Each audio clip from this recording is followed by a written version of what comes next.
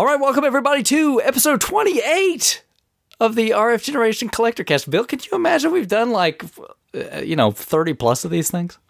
Well, you have. I've done like 24-ish. I think plus with the special episodes, I think you're still getting pretty close. That's right. I'm moving up on the anniversary. That's right. Yeah, we're moving towards. I mean, we'll be 3 years old here in a few months, but man, that's kind of scary. It doesn't seem like it's been that long. No, it certainly does not. Quick introduction. So I am your fat, jolly, round host, Duke Togo, and joining me is my elf on the shelf, Wild Bill. Hey, Bill. Equally fat and round. Right. Well, it's after Thanksgiving, and Christmas holidays are right around, so a few pounds is expected, right? I bought so much beer. Well, I've got family coming up, and I'm a big craft beer guy. For anyone who has never talked to me about that before, Noop Oil on the site is a big craft beer guy out in the kind of the Pacific Northwest, I guess you would call it. We chat beer once in a while, and Bad Enough Dude and a couple other dudes who jump on that random beer thread. But that's where my head's at right now. We went to pick up the beer for the Christmas get together when my in-laws come over, and we go to my parents' house and everything. So it's kind of planned weeks in advance. I know which bottles are for which guests and which ones I'm going to be drinking first. So I've got a couple of favorites that I get every year, and I got a couple of new ones. I got a couple for my birthday a week or two ago. So, it's, very, very exciting. But that is why I get a little bit rounder in these, holiday times. It's not even the food. It's mainly the beer. Hey, just a few extra calories never killed anybody, right? Nah, you can jog a little bit and you're all set. Yeah, that's right. That's right. Or just go out and hunt some video games or something, right? The flea markets, right? Well, our flea market, actually, our main one closes. It kind of changes every year. Depends on when the ground gets too frozen to let people out on the field. But they closed a few weeks ago, so I have no major flea market until the spring. Not a ton of people do yard sales or anything in the holiday time. So it's 90% Craigslist, which I kind of backed off Craigslist, almost completely. But this is one of those times when people are looking to make extra Christmas money, buy some gifts. They're looking to clear out their house. And since they can't, have a yard sale, or garage sale, it's too cold. A lot of people are posting stuff on, things like Craigslist and Kijiji up in Canada. So, it's something I've been keeping an eye on, but, it's just so regional, the scene around here is so crazy. You can't compete with any of these guys who just it's tough. Yeah. There's people just sitting on Craigslist all the time, probably how I used to do it. But I just don't have the time anymore to do it. So not a whole lot of hunting's been going on. So I've just been enjoying a couple of games here and there. No, yeah, I understand that. It's been a real playing time for me. We've got some indoor flea markets around here, but oh, nice. They're a little bit of a drive, and it's just been really busy here lately. So maybe after the holidays, things calm down a little bit. Yeah, we have one indoor flea market right next to the outdoor flea market, and I think it's a 9 to 3 type deal every weekend. And but it's the same vendors. They just Yeah, they rent stall space, right? Exactly, yeah. And you go there a couple times and it's okay, here's the baseball card guy, here's the tchotchke, porcelain, ornament woman, and here's the guy who just picks up Scholastic books at the library and just brings them here to sell for a quarter. So, do you have a good indoor? The indoor flea market that I visited in Buffalo when we went to see my in-laws last year was amazing. But I don't have a good indoor flea market. Is yours good? We've got two. There's one that, it's like what you're talking about, where it's just all the, it's here's some cheap Chinese imports, and here's a place that sells popcorn. And do half the vendors not show up on any given day? Yeah. So it's mostly a ghost town? Yeah, and it should, because you look around and you go no wonder no one comes here, right? There's nothing interesting to see. Yeah. But there's another one it's a little more run down, but that's a good thing, because that's where you find, because there it's you'll find some of these vendors just piles of stuff, and it's just random whatever junk that they've gotten from some sale somewhere, and they've piled it up, and that's why I like to go through and kind of pick around, and it's when you find the interesting stuff. Definitely. Well, just a real quick bit for those of you that don't know, you can find us over on collectorcast.com. We're on pretty much all the other hotbeds for podcasts. We'll do the formalities a little bit later, but you can definitely find us. And before we get to the questions, Bill, I want to talk just for a minute about Amiibos. Amiibos, jeez. Have you been keeping up on all this crazy Amiibo stuff? Zero. Like I know that they're things. Yeah. And believe, like, me, like I love my Nintendo, especially the the original. And I'm like a little bit of a Super guy, but like I'm still a little bitter because I was more of a Genesis fan when I was a kid. So like there's that. But like, like I don't know when I got out of it, but I got into like this weird collector minimalist state that I'm kind of in now, where like it's hard to be a collector and a minimalist because like, you're collecting stuff, you're acquiring more stuff. Right. But what I don't like acquiring is a few is okay. Like, an action figure here or there, or like, like something like a little, kind of a accent piece is okay. I don't like collecting lots of toys. Yeah. I'm not a big toy guy either. Yeah, and the thing, like, Skylanders came out, it's like, oh, those are cool, and like, I'm sure, if my boy was a little bit older and we played them, I'd be into it. I know lots of, parents who play with their kids, and they have a whole bunch, and they have fun with it. I got a copy from a friend, I played for a little bit, I was like, oh, I see how this could be cool. Disney Infinity, same thing. I understand how it's cool. I understand, I see why it's desirable. I just have zero desire to spend like $13 per figure on a whole bunch of figures that I'm not going to open or put on a wall or like, just make my closet look like a toy shelf. I'm super happy for all of the people in the world who love them. And it seems like it's everybody. Yeah. Yeah. But yeah, everybody's like, even Rich this morning sends a text message to all of us like, hey, when's the next wave of Amiibos come out? And I was like, don't even have a Wii U. Yeah. This is pretty exciting times for you people. But I guess they come out, as of recording, they come out tomorrow, right? The second wave? I think so. I think like Diddy and Mac and Little Mac is tomorrow. I think some places already have them out though. And the ones that come out, I looked on Wiki earlier when Rich asked, and February there's a whole nother set, and Mega Man's going to be in that set. But I mean the thing is like, I feel great for Nintendo, like, kind of diehard Nintendo people who really get into like, all the little collectible type things. And, just like Skylanders and Infinity, where like this figure will work in a game. I understand why it's cool. I just personally have no desire to add, that kind of thing, to my house or my closet or my collection. Yeah. It's not a thing for me. I mean, I have a buddy that bought one. I kind of looked, I was like, oh, that's kind of neat. And don't get me wrong. Maybe, I'll pick one up just to kind of have one or something, on a shelf. Like I could see like, if I saw like a Samus for cheap someplace, grab it, throw it on a shelf because I love Metroid. But when I say I'm not into them, I mean like I don't need to have them all. Yeah, no, my thought is like, oh, there's a used game store close by, so somebody will sell them at some point in time. Right. I don't have to feel bad about opening a package. So, Same thing. I would buy loose. Yeah.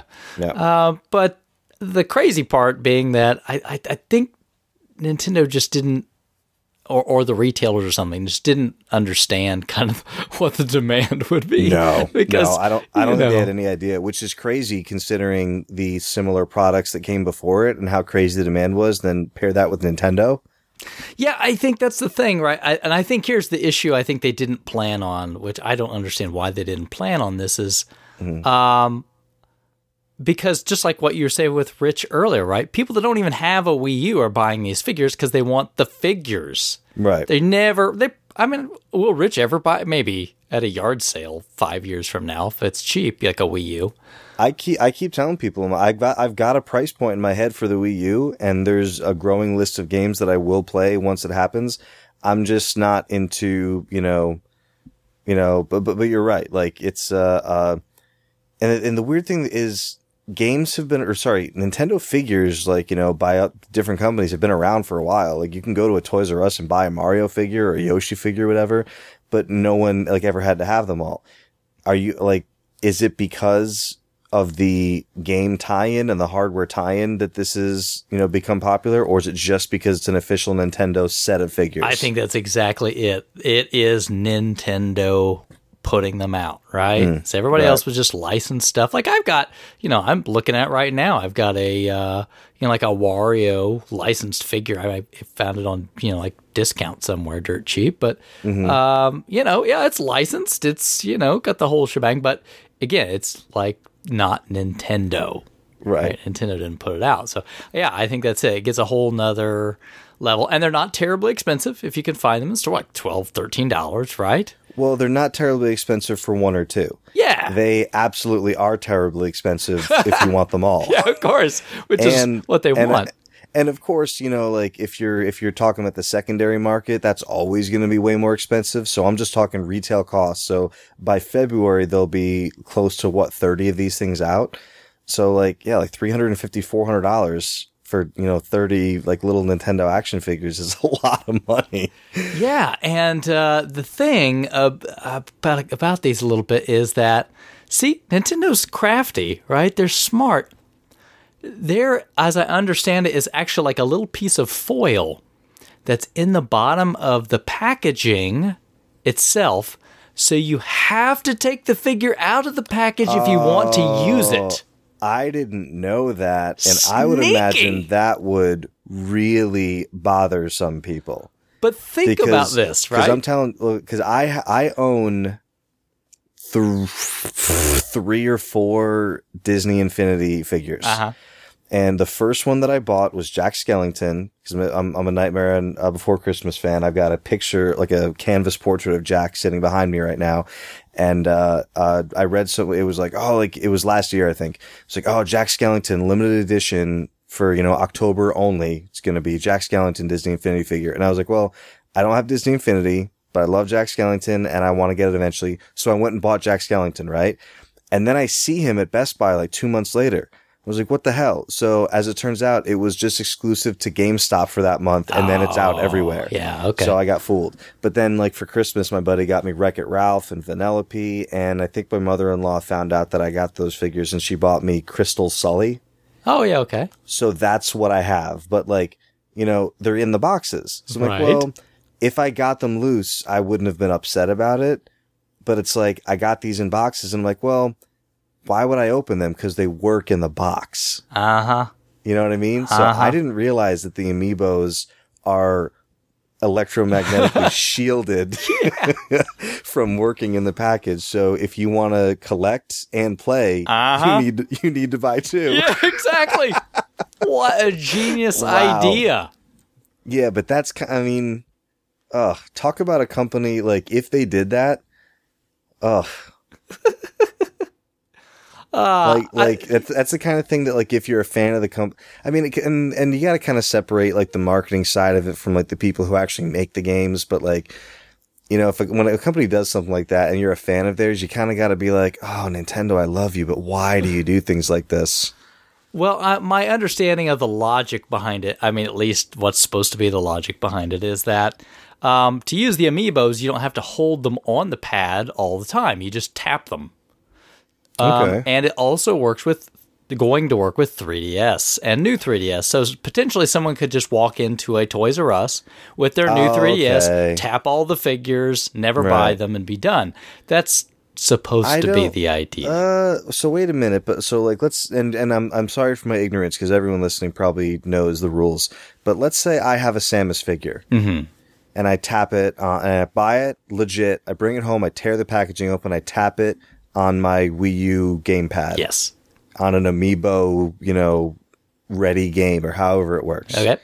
And then I give that Samus away and I never have it again. Yes. Do I have Samus forever on that system? That's not how amiibos work at all. So what is it? What do I do? That's the weirdest part is, okay. So nobody knows. Give you a couple examples. All right. In Hyrule Warriors, if you use all your amiibos, only the Link figure does anything in the game, really. Okay. But Link's already in the game because it's Hyrule Warriors, right? Sure. So in Hyrule Warriors, you get a special spinner weapon if you use the Link amiibo. It unlocks it. And it's unlocked, and that's it. The other ones you can use to get like random like power-ups every day, like so many of them. How do you know which games use which amiibos? It's well, they all work. So if it's an amiibo-enabled title, they all work. Okay. But like just because like if you go, oh, I'm going to tap Samus on Hyrule Warriors, you don't get Samus in the game. It has a feature. It just gives you like an item. So I could buy an amiibo-enabled game, Yes. take any amiibo and touch it on the thing at the appropriate time or place, and something will happen, and it could be unique based on which amiibo I use. Yes. Okay. But I it gotcha. doesn't have to be. It can just be a real crappy gimmick. But you have to think, these are, things that have been like patched in. So hopefully going forward, the titles will be better. Who knows? Yeah. Kind of almost like how when achievements first came out on 360 games, like no one really knew how to do them. Like Microsoft told everybody, oh, hey, there's achievements. Every game's got to have 1,000 points. So like the first, wave of games was like, beat level 1, 100 achievement points. Like Right. what do we do with this? And now it's like, they're all intricate and they add achievements with patches and everything. So you probably imagine it's one of those, the thing is Nintendo does so many things that it's like, oh wow, that has potential to be really cool if, people take advantage of it. And then no one takes advantage of anything. So it's like, what do you call it? Like the Hey You Pikachu microphone. Right. Like, it's like, oh, like they came out and it's like, oh, now you have this and they can do this. And if other developers just use it, and it's like, okay, well, no one did anything with it. So it's like, it's one of those features that like, it could be so cool, but it totally depends on the way people do it. I think Nintendo's going to really like selling figures. I mean, it's going to be pretty lucrative. I think they're going to enjoy the money part of it very much. Yeah. I think what could get out of control pretty quickly is, okay, they've released 97 figures by the end of 2015, and everybody's like, okay, there's 0 features in games that are worth anything. That's true. So I'd love to see, that killer feature where people are like, okay, you point to it and you're like, that's why I've got this. And then, it starts rolling from there. Yeah, and I don't think that exists quite yet. And no. And the coup de grace, I think, is that actually some of them have already been discontinued. Yeah, and I don't mean to be cynical, but like I don't think that will exist either. Oh man. Can you imagine anything that someone would say, "Hey, did you hear that if you do this with this little toy, it does this in the game?" And then that other person says, "Are you serious? We need to go buy that $13 thing so I can unlock that." It's almost like DLC. Right? Right? So like, and it basically is. Isn't Krabby really into amiibos? Yes. So he really loves DLC. Yeah, you could say that. Okay. Right? It's physical DLC. Right. So you can't unlock this feature, this digitally programmed feature, unless you do a physical thing. So you're physically unlocking DLC. Even worse for Krabby, if you never updated some of these titles via the internet, right, that feature wouldn't be there at all. Do they have internet? I think he has internet. I think he's got internet because he Skypes with us, so he has every to. once in a while he does. I mean, this is the second week or weeks. This is the second show in a row where he's going to be really upset that he wasn't here. I know. Don't get me wrong. The reason Krabby's him. not here is his grandmother was ill and he's gone to visit her. So, I mean, completely understand. And he's promised me he's going to do a little segment that I'll tack on here. So very cool. We miss Krabby. All right, so enough of the amiibos, although I'm curious from our listeners, if you're into amiibos, let us know. Shoot me some pictures. I'll bet you $1 million we'll be doing an amiibo episode next year. I'm sure Krabby will love to talk about amiibos, so we'll get there. He won't love it because I'll have to explain every aspect of them to me. Maybe by then I'll have one or something. All right, so on to questions. Are you ready for some questions, Bill? You know it. I apologize. I was drinking some water. No, and we should probably mention, like, I am just finally at the end of some illness, and Bill, you're just like still fighting through it. Yeah, right? I'm a little bit. Duke is a little bit further along than I am.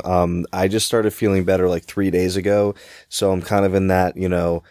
I sound stuffy, but I'm not really congested, and my throat is scratchy, but it's on the. I see the light at the end of the tunnel. But yeah, that's why I sound this way, and I will be drinking lots of water, so my apologies. No, have at it. I'm, quite honestly, talking around to people, like everybody's getting sick. So I think people will definitely Everyone's understand. like in the office, everyone's blowing their nose every couple of minutes, and a guy walked in my office a week ago. We had, they post the birthdays for the month, like at the beginning of every month.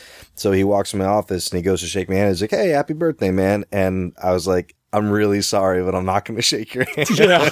I'm not feeling very well." And he's like, "Oh, okay, cool. Thanks." But yeah, it's one of those, everyone in the office is sick. Yeah. All right, so questions from Facebook. The first question is from Aaron D. Sanislow. Ooh, a regular questionnaire. That's right. Aaron says 2014 is almost over, like quite literally almost over. Is that the What question? are your... Well, there is a question. Yes. Here. It's attached. What are you going to... It's a statement. Just, the year's almost over. The year's almost over? There, yeah, something like that. So what are your collecting goals for 2015? Oh, man. It's, should I let you go first? Well, I can. Yeah, go first.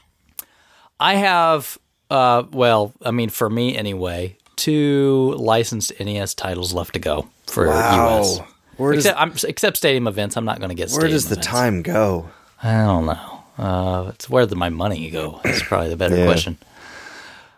So Panic Restaurant and Zombie Nation, that's it. And there's some unlicensed as well, but I would hope to at least get that down to 1 and maybe down to 0. That's my goal in 2015. Yeah, at least down to 1. Now let me tell you something real quick. So, Yep. Zombie Nation, right? Yes. And Panic Restaurant. Yes. Now, I'm not a huge. Not only do I not go after carts, I don't go after rare titles normally because I'm not like Daddy Warbucks. And you do click in box. So, yes, correct. Yeah, so I just and I'm on the fair to average condition train because it's the only way I'll be able to do it. I hear you. But a Zombie Nation cart, what is that? 120? 140? No, it's probably more like around 150, 175-ish neighborhood, somewhere around there. So let's even go further. Let's say 200. Okay. Let's say 200, like buy it now price will get you a Zombie Nation. Yeah, okay. And now you got Panic Restaurant. What is that, 3? Yeah, it's around there. Okay, so 5 hundo. Yeah. Now, think of not this past year, I'm thinking 2013 and 2012. Okay. Do you think that in all of either 2012 or 2013, you spent $500 on Nintendo cartridges in one of those years? In 2012 or 2013. What about? Well, I did get that little Samson off of you in 2013. That is true, and then you were indentured for a little while. Yes, so it was sort of a transaction. There was monies. Yes, there was money transacted somehow. What about in 2012 and 2013? Do you think the combined total spent on games was $500? Probably between the two. Okay. Because there was like DuckTales 2, and there were some titles in there. Okay, so if not 2015, by 2016, you think you'll be good? Yeah, I think I want to get these last 2 just to kind of go. Hey, man, just to take a sigh of relief. Yeah, and if you have the unlicensed stuff as it comes, if it does, but I at least want to just kind of go, that's awesome. Because don't get me wrong, I'm still buying Nintendo games. Like, I've bought a lot of Nintendo games this year, but they've all been like homebrew. There's been a lot of homebrew releases this year. Yeah, you have been busy with those. Yeah, lots of them. I mean, and I've still got some coming. So, this has been probably the biggest year ever for NES Homebrew that I've known. I mean, I've a lot of titles. Was Action 53 last year? Last year, and another one is getting ready to come out. So Action next 54? year there'll be another one. No, it's Action 53 Volume 2, I think is what they're calling it. So that's in the works right now. So yeah, geez, I'm looking for a copy of that. But yeah, geez, that's goal. Me. That's me. Good goal. And to keep up with, homebrew NES cards. That's always want to keep up on that. Mm-hmm. So, what about you, Bill? Very cool. I'd like to get Spider-Man. Oh, yes. For the 32X. That's one of my big goals. Yes. I've got some news coming up probably in the next show. Oh. Some big news. Uh-oh. Big. Whoa. Big. So, not about something that I've acquired. All right. About something that is going to be happening. Oh, The Happening. The Happening, only better than that movie. Only not nature turning on man and releasing poison gases through wind. Spoiler alert. I'm really happy that's not happening. Yeah. But yeah, there's going to be something big happening. So my goal will be associated with that. Okay. But yeah, as far as collecting goes, which is what Aaron asked, yeah, I mean, I'm still, for a long time, I've been one 32X game away from a complete in-box 32X set, including Pitfall with the poster. I know it makes Shadow cringe every time I say it. But yeah, so that's really the big one. It's hard for me to have Nintendo collecting goals because I'm more of like an opportunistic collector with Nintendo stuff. Like, when complete in box stuff shows up in, for decent prices in like okay, but not terrible condition, that's when I say, okay, do I have PayPal spending money right now or do I not, So I really can't look, because a few years ago, RFGen had a thread called, collecting goals, 2012, 2013, like whatever year it was.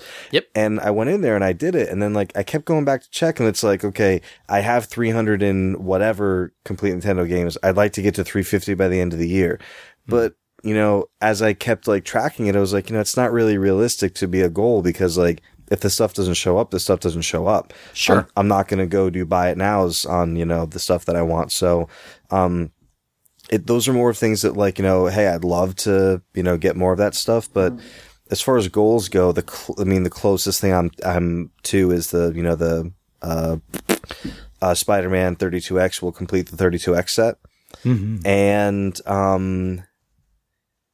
part of my goal, right, because we have the new house now. So part of my goal is to kind of like what Shadow did when he got a new house, is to kind of take a lot of the stuff that's in boxes and a couple different locations and in storage and kind of like display it very nice. And yeah, I'd like to see that. Yeah. So that's one of the things coming up in the new year once we kind of, get situated, is to do that. It sounds kind of boring because I feel like those have been my goals for a while, but that's where I'm at. And I'd like to continue big box PC stuff. Gamer Nick has been a great resource for me with that stuff. And I for him, I hope. Because we both look for big box PC stuff. We both email each other, say, hey, I found these 8 things and I want these 4. Do you want the other 4? And the other one of us always says, why, yes, I do. Of course, right? So, yeah, so the big box PC stuff's been great. And of course, Techie, he sent me a fantastic bundle of big box stuff a few months ago. It's probably my last big box score. But yeah, just trying to keep on with the stuff that I really enjoy and hopefully get it nice looking and displayed in the house and just be able to play some games with some people and just keep it rolling. Yeah, absolutely. I'm curious here from our listeners. So send us a tweet or send us a Facebook message. Let us know what your 2015 collecting goals are. Always interesting to hear what people are trying to do. Yeah. And you never know. Sometimes people can help each other out. Sure.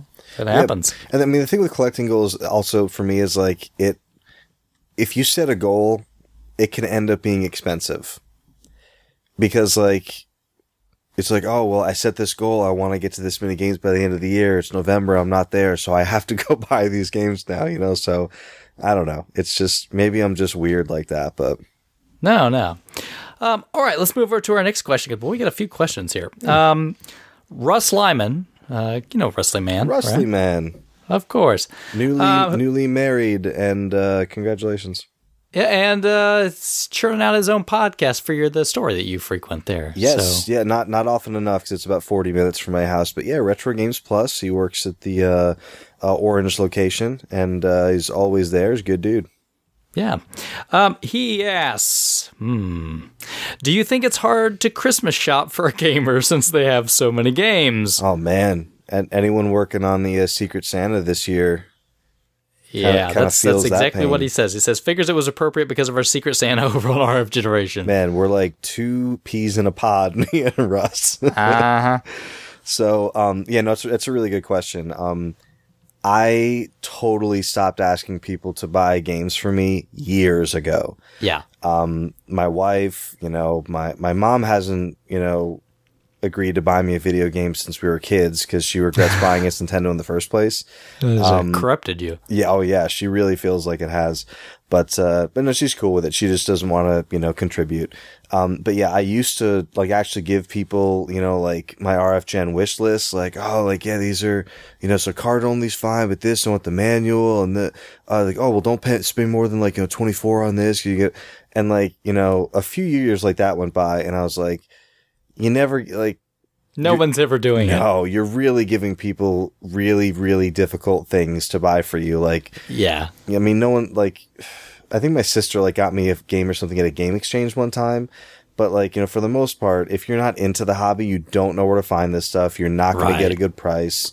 But yeah, it's extremely difficult to shop, especially for retro gamers. So, I think that's why the Secret Santa does so well and people have fun with it, is because if you give your wish list to another like retro collector, they at least know where to go, like how to get this stuff. Like they have contacts, they go, they go their normal channels. So, but yeah, it's extremely difficult to shop for retro gamers unless you're in the hobby. Yeah, I would just echo the same thing. I don't ask anybody for games because it's it's kind of crazy. What was the story that Rich had about Cliffhanger? You remember? Yeah, here's what you don't do. Yeah. Don't tell your wife you need a certain Nintendo game. Like, I really need Cliffhanger. I really need Cliffhanger for the NES. Because you'll get... so she got him Cliffhanger. Yeah, for the Super NES. Yeah. It's a little price difference. Yeah, a little bit. A little more common. I think the only thing that would have been funnier is if she got it for him for Sega CD. That's a good question, Russ. That's man, yeah, you mentioned before he does do the podcast. They do I watched a couple of them. It's pretty good. They do like a round table kind of thing. Yep. So they sit in the store. It's a video podcast as well as audio if you just want to listen to it. But I got a bunch of guys who work at the store. They sit and they chat about, just kind of whatever, kind of, like all of us do. We just sit and chat about games. So yeah, good show so far. I haven't listened to all of them, but thanks for the question, and go check out the Retro Games Plus podcast. Yeah, absolutely. So jumping over to the Twitter side, so we're going to start off first with Real Jeff Funstick. And why would you not have fun with a name like that? And why would it not be real? I don't know. I guess because there is a fake Jeff Funstick. He had to be verified. That's right. He's got the little check mark. I love this question. Do you consider older promotional media collectible, i.e. brochures and flyers from retail and department stores? He says, I have a few. 1,000,000,000% yes. Oh, man, I love this stuff. Oh, man. It's this, and this is a great difference between what we talk about, what Shadow talks about a lot on the site, the difference between like rarity and value. Yeah. So there are, 1 billion people who will never see like any of these brochures, so they're super rare. But I mean that, like, depending on who you're talking to, or like, like what the, the monetary price you put on it, I mean, it might not command like a high dollar value, which, like, I just feel like it's the perfect way to get something that's so super awesome and unique in your collection that doesn't cost you a whole lot. Like a perfect example, so he's talking about like brochures from stores and stuff like that. Or anything. I cannot find a Funko Land price guide, and I want one so bad. Oh yeah, I bet you could find those. Oh yeah, I mean, like, you'll like, and it's the kind of thing that, like, no one, like, once in a while you'll see people put those Funko Land game sleeves on sale in threads and stuff like that. I've got a few. I've not seen the price guide, like that old newspaper they used to publish with trade-in prices, like every couple of months or month or whatever it was. But, oh man, if anybody out there has one and just, it's just like sitting around, but that's, I love stuff like that. And I found a Nintendo Power, like it probably came with a subscription to Nintendo or something, but it's a little Nintendo Power, like, kind of like flip open notebook, like maybe 3 inches wide by like 7 inches tall. So it's really not big at all. And you open it up and it's just like almost like a journal where you can keep like, like passwords and like, notes and like Game Genie codes and stuff like that. Right. And this kid had filled it out like almost completely with like all his notes and like, after you hit the second guy on the right in Bionic Commando, make sure you turn around and go up 45 degrees. It's just so cool. And it's not worth anything because, it's just found it in a box or a bag or somewhere. But I love stuff like that. It's so cool. Yeah, I still got, I held on to a lot of things, good, bad, or otherwise. But, when I was a kid, you get these video game magazines, and in the back, they would always have these little cards where like circle the information from the vendors you would like stuff from. And so you'd tear this card out, you'd circle like the company's advertisement things, and you'd mail it. It was like free, you didn't have to pay anything. And then they would send you crap, about their games and stuff. So what would I do? Of course, just circle all of them. Yeah. I just circle all these things and I'd mail it in. And I have like all these newsletters for like the NES days. So like, I've got like, a bunch of like Sunsoft newsletters and stuff from Hudson and stuff from, all these different places that they would do that, before the internet. So they would just make these little newsletters or pamphlets or whatever, and they would just send them out. So I've got a bunch of these things sitting around, and I love this stuff because it's great to kind of go back and flip through, and you're like, right. It really takes you kind of back. But like we were talking before about like stuff that's official, like stuff that's from the company. If he's talking like store brochures, like an old service merchandise catalog with, Nintendo ads in it. Like, oh yeah. It's like, if it was like a couple years old and it was like for like the Nintendo Wii from like, like a Kohl's or something from their electronics section, I'd be like, that's not interesting at all.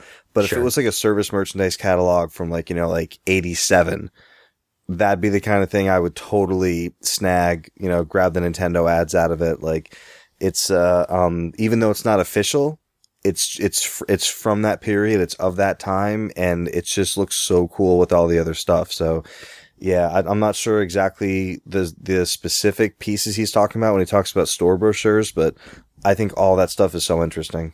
Yeah, every once in a while somebody will like scan and post like an old like electronics boutique, ad or something like that. We had when I worked at Babbage's, we had an electronics boutique upstairs, and we had a Funko Land across the street. Eventually, they all became the same company, so we all, even when they all had different names, they were all the same company. But and now it's down to just one, the one store in the whole area, because I guess they did the Reaganomics on it, and they figured that it's, it's not helping anybody by having 3 stores so close. So now it's just the one. But oh man, like it used to be so like spread out, and like the EB, the Babbage's, and the Funko all had like vastly different customer bases. Oh yeah. Mm-hmm. And it's weird because they all kind of carry the same stuff, but the Funko Land across the street did boatloads of trade-ins because Funko was known as the place you go to trade stuff in. And to this day, you call up GameStop, and what do they say when they answer the phone? I don't know. I don't call GameStop. I had to call GameStop recently to like see if they had a thing in stock because Amazon messed up my shipment on something. Yeah, and I needed to get it the first day. So they say, they're calling GameStop. You can buy and sell used games. This is Chris speaking. How may I help you? So like, really? To this day, they still have to remind people, hey, you can trade stuff in here. But like Funko, they took boatloads of stuff in. So like, people went to Funko for trade-ins and retro stuff. They went to Electronics Boutique for like, kind of the console type video games. And computer software. But like Babbage's. Oh yeah, Babbage's was the computer store. Was the computer software store. Yeah. So like, and then like people slowly kind of started like, merging and going to all of them for all this stuff. So, yeah. Oh man, Funko Land. Oh man, Funko. Wouldn't it be so great just to find a box of Funko price guides? If I could just take a time machine back to Funko Land, probably 10, 15 years ago, that would be. I worked at Funko Land, the last Funko Land in Connecticut. I don't know, compare to the rest of the company, but it was at least 1999 because we had the Dreamcast. It might have even been 2000 because this woman came in and she wanted to know like what games were good and what she should play. So I had Street Fighter it was, I don't think it was Alpha. I think it was Street Fighter 3. It was either Double Impact or Third Strike. And she was like, what's good? And I was like, oh, come over here. And I showed her, you know, I was like, oh, look how good this is. And the animation, the art style and everything. And she was looking at it and she was like, that's not 3D. And I was like, no, it's like a, you know, it's like a side, you know, it's like a, It's like a baby's toy. It's a fighting game. It's, you know, like side to side. And she's like, no, like I want something 3D. And it was one of my first, like, kind of like one of those moments where you're like, wow, people don't even see things the same way that I do, you know? It's all over. Yeah. That's what you said to yourself. Yeah, I was like, So- oh no, I have to get a new job now. Imagine all the games on the walls that you just stared at that you would now, like, basically pay for your child's college fund if you'd Yeah, known. I mean, like, you have, like, just, like, boatloads of rival schools and Power Stone 2 and just, you know, and that's just the stuff that was there, you know, when I worked there. Like, sometimes I think back to when I was like, you know, like 5 or 6 and you go to the store, like, you know, Toys R Us or whatever, and like just rows of sealed Nintendo games. And you just never thought about it back then. Those were the days. And everyone thinks about it now. Like, oh, if I could go back, Yeah. Yeah. I would totally buy soccer. Soccer. And no, Donkey Kong Junior Math or whatever. Yeah. Clue Clue Land. Yeah. Right? Right on the top of the list. All right. Well, thanks, Real Jeff Funstick. Appreciate that. Yeah, it was a fun question. Yeah. Now, the next, the whole Narc podcast crew got in and wanted to send us. There's quite a few questions from these guys. One each from one of them, one from their show account. That's how many questions they wanted to send us. So, if you guys haven't already listened, you should check out the Narc podcast. They kind of do. It's more like a nostalgia-driven show. I mean, they collect Nintendo games, but they do a lot of nostalgia talk. So it's kind of fun to talk about 80s, 90s kind of nostalgia.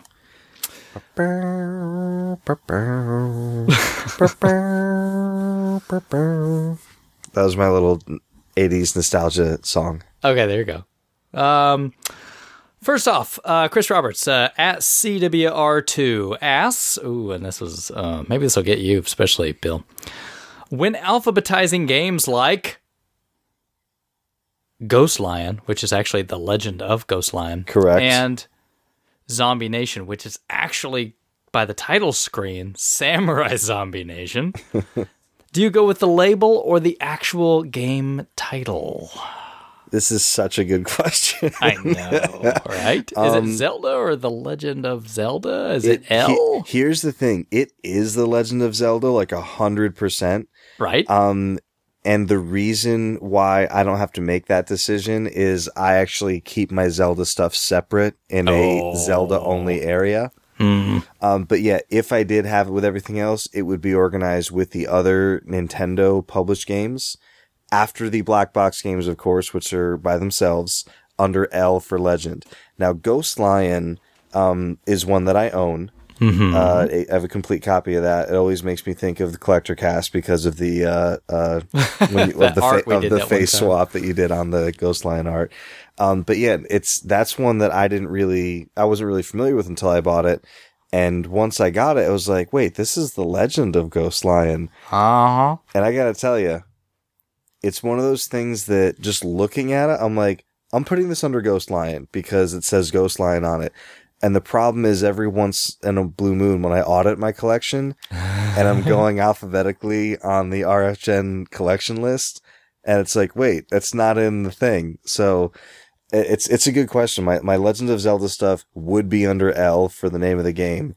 But ironically, not ironically, but dissimilarly, Ghost Lion, I would put under Ghost Lion.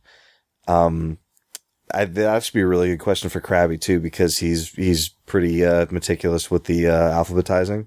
Yeah, and he'd be here to say Z instead of Z. That's right. For Zombie Nation or Samurai Zombie Nation. But yeah, I tend to be a stickler and go with the actual name of the game. But same thing. Like, what was it? Flying Dragon? Yes. Is Legend of Flying Dragon? I don't remember. No, not Flying Dragon. No, which one am I thinking of? I'm thinking of another one. I can't remember which one I'm thinking of. I'm probably guessing there's a lot of legends of, but I can't and like Ninja Brothers, right? Like Little Ninja Brothers, little right before it. Yeah, right. I guess another question would be, would you alphabetize your Super Nintendo games? All the games that have Super in the title, Super. which is 90% of them. Oh, man, yeah. Do you include the S, or do you just put it in the first letter of the word after that? Like, is your Super Metroid an M or S? I gotta be honest, I don't have this hang up. My games are not thoroughly organized. They're just kind of all together. Mine are so alphabetized. It's a good question. I mean, and the thing is, I don't think there's like a rule that I follow. I think it's a case by case for me. It really is. And sometimes it has more to do with how it looks in the collection. I know that sounds funny. In for Nintendo tapes. Yeah. There you go. All right. Another Narc podcaster here at NES Payne, and that's NESPAYNE for those that would like to follow him. Like Blood Rain. There you go. Right. Or Major. Major Pain. Which side? Oh, this one, man. This one now got me. Which side do you put your NES games into the black sleeves? Great question. He says, I always put the higher part on the grip. Yes. I am. You expose the artwork. Yes. Okay.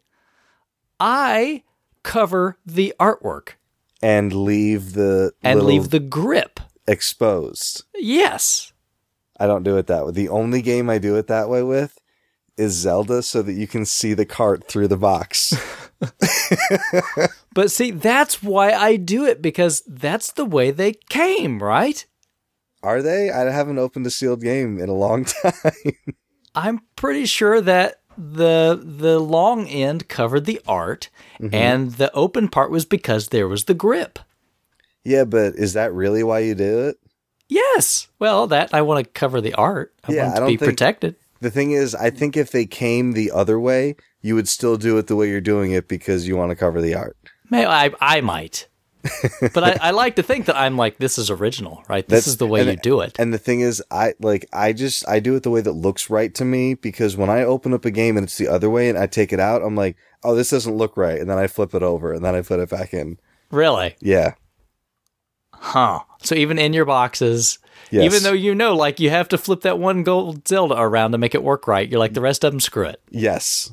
All the rest of them, the grip is on the high side.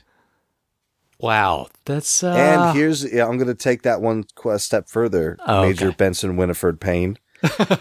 And that's sad that you remember. Oh man, I saw that movie in the theater like at least 3 times. I'm so sorry. It was high school. Like, what Damon did you do Wayans, when you were in high thank school? You, right? It was one of the only really great Damon Wayans movies. I'm not a Blank Man fan. So anyway, now I know you don't primarily collect complete and box Nintendo games, but you have some. I have some. Do you put the manual in the sleeve or behind it in the box? I put it behind it. I put it behind it in the box too. Why would you put it in the sleeve? I'm just saying almost do some people do that? Oh yeah, almost every time that I find complete games, whether it's Craigslist or get them in the mail or something like that, there's almost always at least half of them have the manual stuck in the sleeve. Well, they didn't come that way. They did not come that way. Yeah, because you had the little plastic baggie over the game. Everything was kind of separate, and a lot of the games when they were first new, they kind of were fat. They bubbled out a little bit because so much extra paper was in there. Yeah, and you had the little inserts and everything that went in there. Some people get really crazy about the complete. They're like, actually, fully complete. They'll buy, all the paper. The card that you'd have to mail off for your warranty and everything. Yep. I get it. Man, that's a good question. That's a good question. Okay. That's probably and then I hate to keep taking it a step further. Super Nintendo games, you know how some games came with that little slot cover? I buy extra ones. Yep. I buy extra ones. Now, I want the cover. Right, because you want it on every game. Yeah. I want little covers on every game. Yes. Now, here's the thing. Do you keep the plastic baggie that if a game shows up to your house and you open up a Super Nintendo box game and the game is in the little baggie, Of course. Do you keep the baggie or do you throw the baggie out? You keep the baggie. Do you try to find extra baggies for other games? I don't have the box sickness. But if it came in it, I'm going to keep it, right? Mm-hmm. That's the way you got to keep it. You don't screw it up. You don't throw stuff out. That's just a big no-no.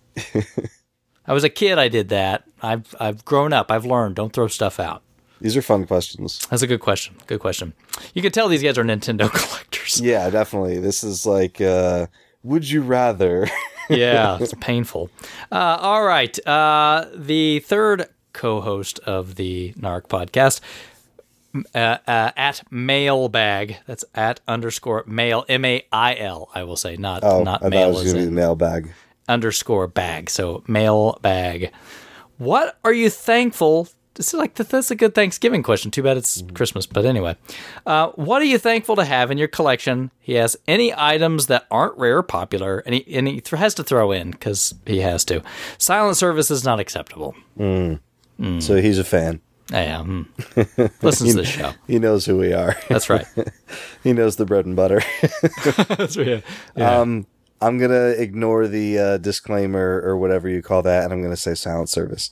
No, let me just throw this out there real quick, Bill. Our sponsor, Off the Charts Video Games, silent service, like $1.99, man. You could just buy as many silent service cards as your heart desires. Well, you can't buy as many as your heart desires because they probably don't have thousands of them. They don't have enough to build my silent service throne. No. It's like the Game of Thrones throne made of silent service cards. That would be awesome. The stuff that I'm really thankful to have, honestly, and I'm sorry to get like all mushy. No. Whenever someone sends me something, whether it was planned or whether it was a surprise, I'm lucky enough that I have a lot of good buddies in the, mostly in RFGen, but throughout a handful of different sites that will just send random things because they're good dudes and we traded a lot before. And something I'll do, and a lot of times these guys are just nice dudes, so they'll do like a handwritten letter, or they'll type something up, or they'll draw you a little picture, or just like throw a little note in, like, right? Yeah. I keep all of these things, and I throw them in a box, and, I got an amazing package a couple of days ago from Zagnorch, and I haven't posted it yet. Same here. Because I'm going through it, and I would like to give it the credit that it deserves in the post that I'm writing for it. But it's one of those things that's like, it's so cool and it's so funny, but like at the same time, it's kind of touching, that like there's someone, 3,000 miles away who like, put effort into, doing something nice for just another, collector buddy, It's just, again, sorry to get all mushy and everything, but it's just so cool that there's that many like cool dudes out there. So every time someone like, throws a little note in like a box or like something they send to me, I hang on to it and I have them in a box and, I don't know what I'm going to do with them. I read them once in a while or like I'll come across one like, on my desk or something. And, I don't know if I want to do a collage. I don't know if I want to do, I don't know what I want to do with them, but I like that I have those things. Yeah, I do the same thing. I've got a little drawer where I've stuck all these little notes and things that come in. So those are fun. Oh yeah, they're so great. For me, I guess I would say I still have like my as a kid Nintendo games. I mean, that's probably the biggest thing to me. Like like my kid copy of Super Mario and Mega Man 2 and Castlevania and all, and Rob. Yeah, we've talked about it before, is that those are, I mean, everyone who got rid of those things and who's into the hobby now, like everyone regrets that stuff and everyone wishes they had those things. So that's such a cool thing to have, or any of those things. Yeah, I was glad I was a pack rat and didn't give everything to my brothers and sisters. So it was good. Okay, one last question. This one comes straight from the Narc Podcast Twitter account. So at Narc Podcast. What games do you like to play to make you feel better on a crappy day? Mega Man 2 or Contra for me all day. Thoughts? Oh, that was his answer? Yes. I thought you were answering. I was not answering. See, for me, if I'm having a crappy day, I usually don't play video games. Really? Yeah. Like if I'm not if I get home and I'm not really feel like, I'm just, like, boss yelled at me, or there's a lot of work to do, or it's a stressful time, whatever, I will almost never play a video game. Huh. And it's not on purpose, it's just like, if I'm not, like, it's weird. Like, it's, I don't use it to put me in a good mood. I'd like to be happy while I'm playing. So, like, I guess I don't know if I just don't want to associate, like, feeling bad with playing games, or like, like almost like a depression type thing. But, yeah, if I'm not feeling good, I normally won't fire anything up. Huh. That's interesting. And it's, just, I never really realized it was a conscious decision until recently, but like, if I get up in the morning and I'm like, oh, I'm feeling great. I was getting like, have some coffee, have a little bit of breakfast. I'm gonna go downstairs. I'm gonna play Far Cry for a little while, and like, I feel good. But like, let's say if it's like, it's late at night and I gotta work in the morning, and, I'm really not looking forward because we got like a project going on I'm not really doing, like, and I have like an hour and a half that I could play a game. I don't really feel very good, so I don't want to play anything. I don't feel very good right now. Interesting. Yeah, I never really realized it until recently, but I kind of have to be already feeling. You just got to be prepped and primed and ready to go. Yeah. I don't want to, because like, I guess one of the things that I hate more than anything, I hate playing a game, and I've been playing let's say you're playing a game, you're playing for like an hour and a half, and you're sitting there and you realize, I'm not having any fun. Yeah. I hate that feeling, and that might have something to do with it, because like, and I kind of got, like, for a long time when I was just playing achievements to get achievements. Ooh. And then after a little bit, I was like, I'm not having any fun. I'm not doing this anymore. I can understand why that wouldn't be any fun, Bill. Yeah. I was like, why am I playing this game? This game is really good.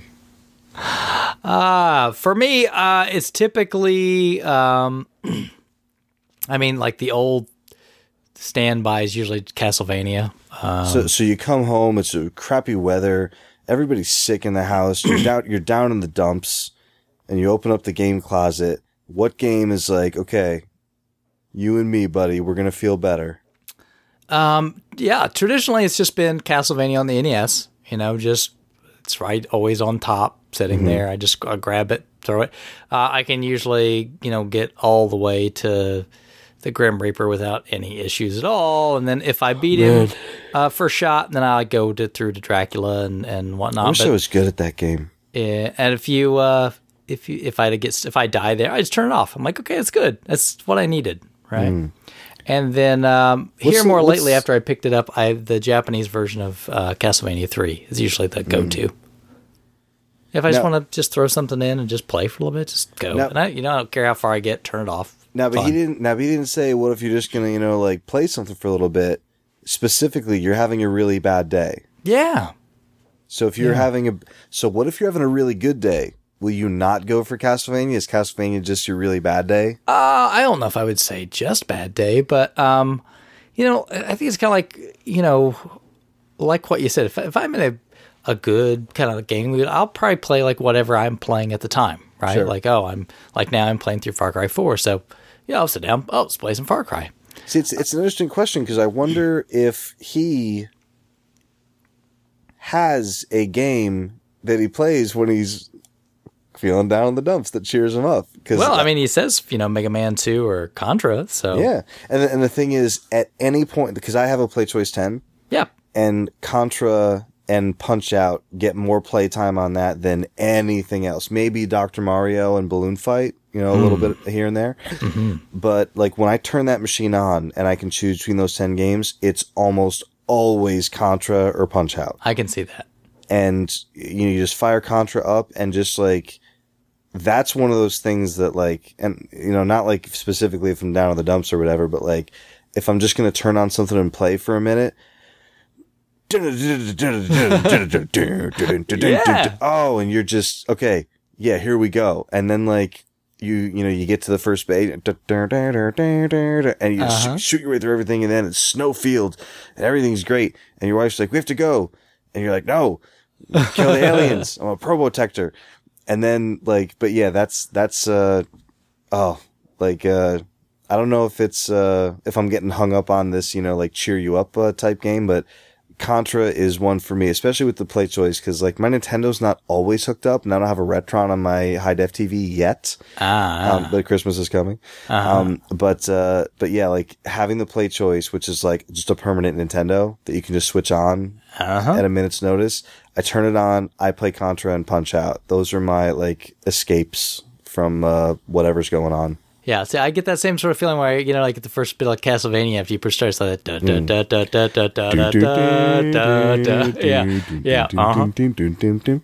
it's like, and you're like, yes, all right, let's do it. Yeah, it's just like, man, yeah. Yeah. I gotta tell you, I don't play the game a lot, mainly because I'm not good at it. But it is the Nintendo game soundtrack that I listen to the most. Oh, it's great stuff. Because there's the app, the NES Music app on the iPhone. Yep. And I will just be in the car and I'll be driving, so I'll have to tell my wife, hey, like, put the soundtrack on. And she knows which songs I like. You know what my favorite song is? I don't know the name of the level. But, and you don't have to leave this in the show because it sounds weird. But it's like that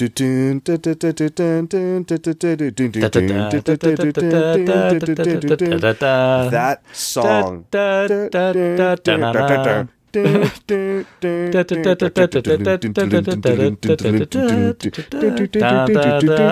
Oh, it's the best song. Oh my god, that song is fantastic. Yeah, that's and the thing is, the song changes 38 times.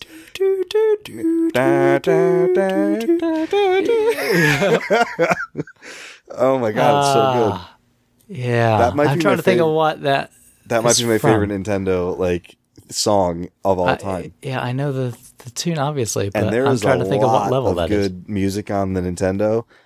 That might be my top. That is.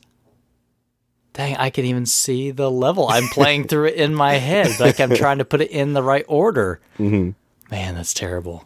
But yes, I know exactly. I want to get on my phone and look at that. But well, the thing is, the phone's no good because it just tells you, track 1, track 2. I know.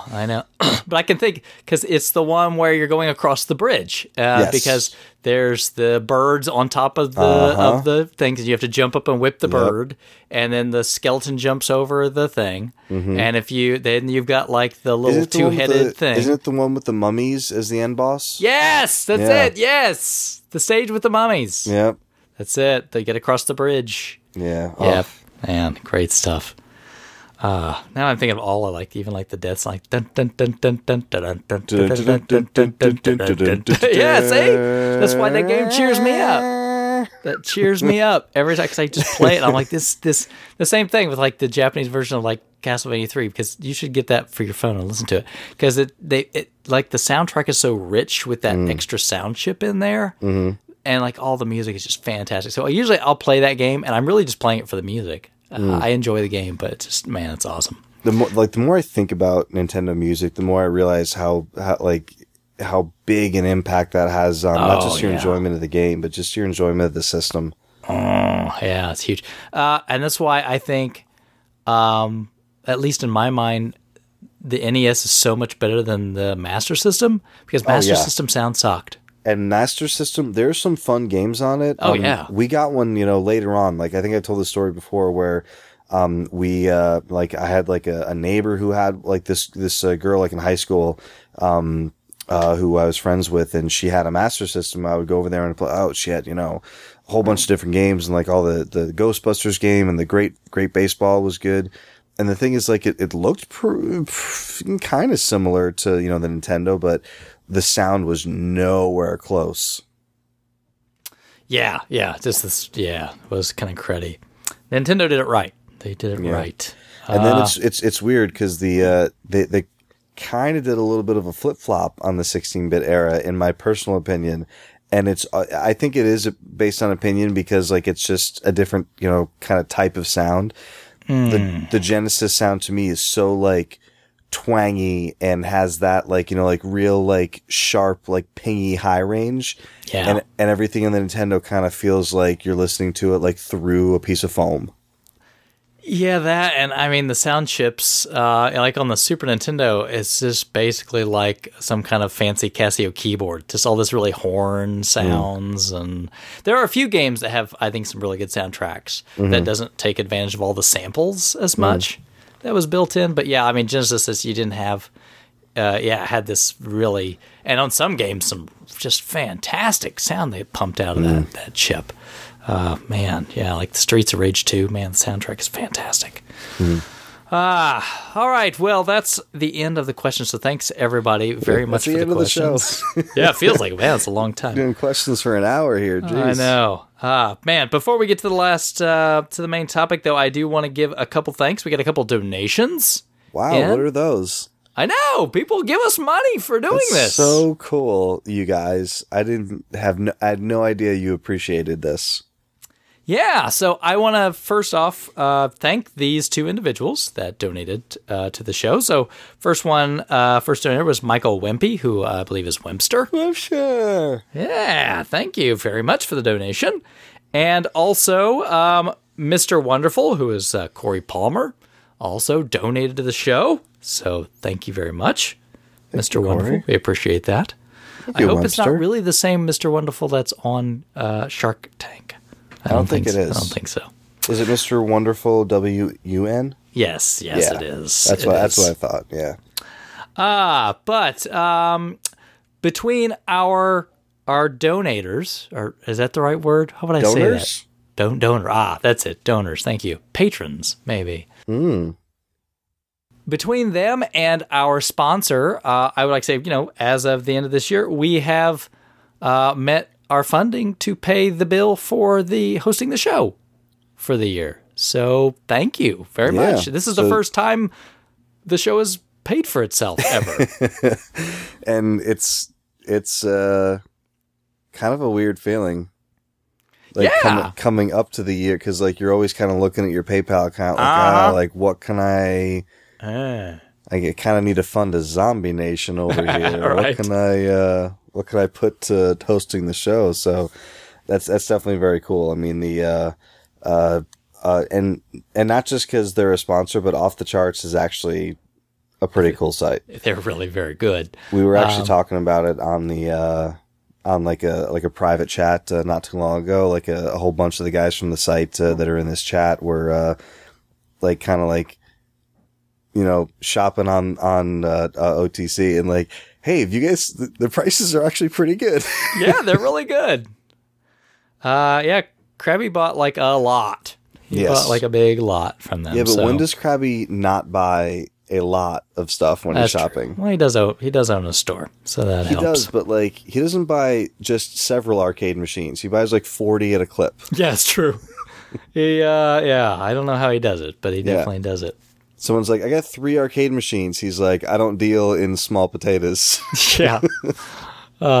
So just to mention again, because Mr. Wonderful actually PM'd me and said, hey, can I donate to the show? How do I do that? So I guess we're not very diligent about telling people that. So if you want to donate to the show, obviously we're going to keep doing it for free because we like doing it.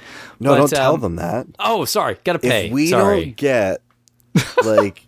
Well, it's funny because tonight I was doing something just online and I used Wikipedia like I do like every single time I'm on the internet. And Wiki's like, oh, it's our donation drive. If everyone just gave $3 right now, our donation drive would be done, for the year, like within like a half hour. Did you give him $3?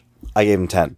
Hey, there you go. Yeah, I mean, it's $10. I mean, you're please don't bug me again, Wikipedia. Man, I use Wikipedia literally. I used to ignore every time someone would ask me for donation, but like I got to the point where I was like, you know what, I use Wikipedia all the time, like for work, for just like recreationally looking stuff up. So I don't give them a regular gift, but whenever they ask me for money, I give them $10. There you go. Well, So that's what I'm going to extend that same philosophy to the Collector Cast donation. If everyone listening to the show who's a regular listener just donates $3. Oh, holy crap. We'd have, we could buy a spider microphone mount for me so that you wouldn't hear any of the movement when my microphone moves. And that doesn't sound good at all, Bill. No, and Duke wouldn't have to try to edit that stuff out. Yeah, of now the show. you've made my life difficult. No, if everybody just gave $3, quite honestly, Bill, you and I could fly to a show. We could fly to a game show and do a live event. We should do that. But anyway, no, seriously. If you do want to donate, just go to collectorcast.com. There is a PayPal donate button that's right there. I mean, anything is great. We should make the icon bigger on that donate icon. I can't do that. But it's a programmatic thing. I don't know. It's just there. But I will say that if everyone gave $3, we could make that icon bigger. I could probably do that. But if you can't, no, it's the holidays. I completely understand how that goes. But in the future, if you think about us, we would appreciate it. I'll just say that. So I think you can afford it. To all of our past owners, thank you sincerely from the bottom of my heart. Thanks for doing it. Thanks for doing it right. Thanks for doing the right thing. It really does. I mean, I'm being really honest. When it does mean a lot to me that our listeners like the show enough to really just to fund it for a year. So thank you. Thank you very much.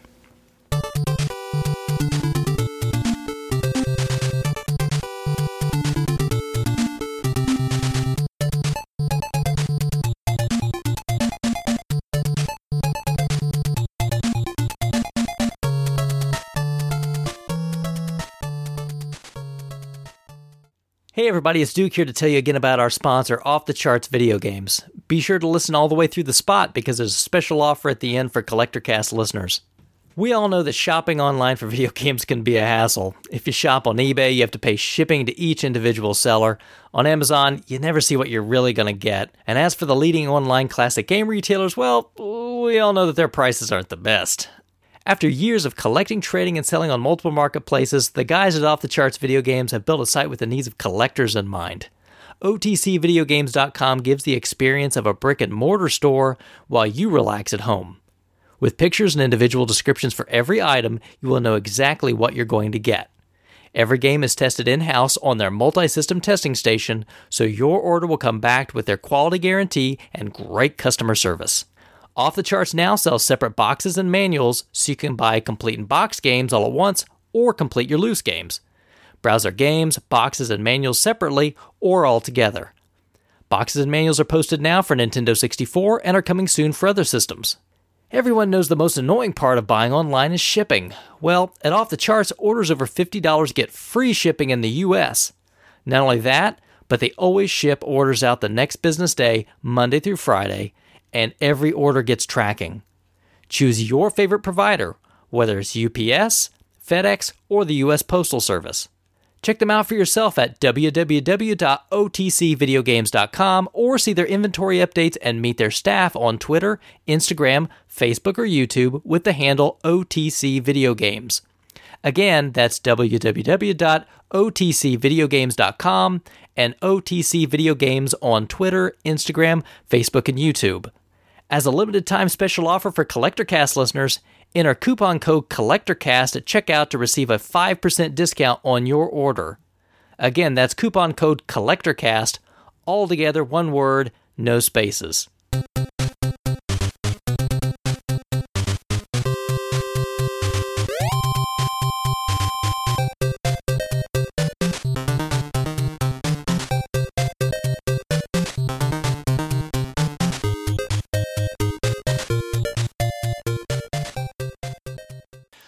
All right, so in this episode, I think everybody knows that it's time for the holidays. And whether you celebrate Christmas, Festivus, Hanukkah, Kwanzaa, or nothing, I would imagine probably at some point in time, you at least have some memories of holidays and getting presents as a kid, right? Probably, if you're in America. Yeah. And if you're not in America and you're listening to us, if you're those few listeners that we do have across the seas, I hope you celebrate something. Somebody gives you a present. I'm very and it's probably the ignorant American portion of me, but whenever I talk to someone from, another country or, whether it's Europe or Australia or another continent, I should say, I'm always very curious about, how they spend their holidays and, if it's as big, if certain things are as big as deals it is here. So I'd be curious to hear some stories from across the ocean if we get any. Yeah, absolutely. So, this isn't going to be anything that's too formal, but, this episode is going to be coming out right around Christmas time. And so no matter what holiday that you celebrate, we just kind of want to talk about some Christmas memories, and we'll share some personal ones, about times we had as a kid. And, of course, we'll kind of tie this to gaming. But I guess I will start off on a personal note. I don't want to get too deep into it, but my grandfather just recently passed, and that just made me think a little bit about Christmas over when we go to my grandparents' house. So we would go over there, and of course, my cousins and everybody, we would be in there like crazy. And at my house, growing up when I was a kid, I had Atari. And that was we'd play Atari, and we didn't have a ton of Atari games. My aunt had more, so we would like switch with my other cousins. But anyway, my grandparents' house, they had Intellivision, which was like the future, if you can imagine. But and they would play some of the games. Like my grandpa would play. They were like blackjack and bowling and some of that. So it was anything that I played too awfully much. But he had some other games that I would play too. So I remember I would go over there as a kid.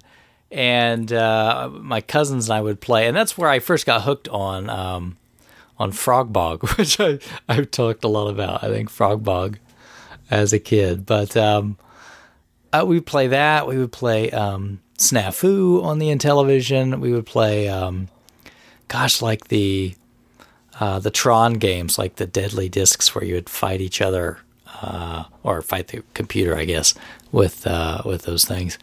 And we would just go over there, and it was just always so interesting to me to go over there and play because, I didn't know anybody else that even had an Intellivision, and he would buy games, for us the kids to play, and we would go and sit in there for hours, after we'd opened all the presents and everything, and everything had quieted down after you eat, and a lot of the adults are off, they're playing cards or whatever. We would go back to the bedroom. We would sit back. We'd a little cruddy, tiny color TV, turn it on, and we would sit and we would play on television. So, at least in terms of gaming, that was always had a lot of fun. My grandpa and my grandmother were very good about that. They didn't poo-poo that stuff. They was have fun, enjoy it, and didn't mind spoiling us a little bit with it. So it was kind of fun.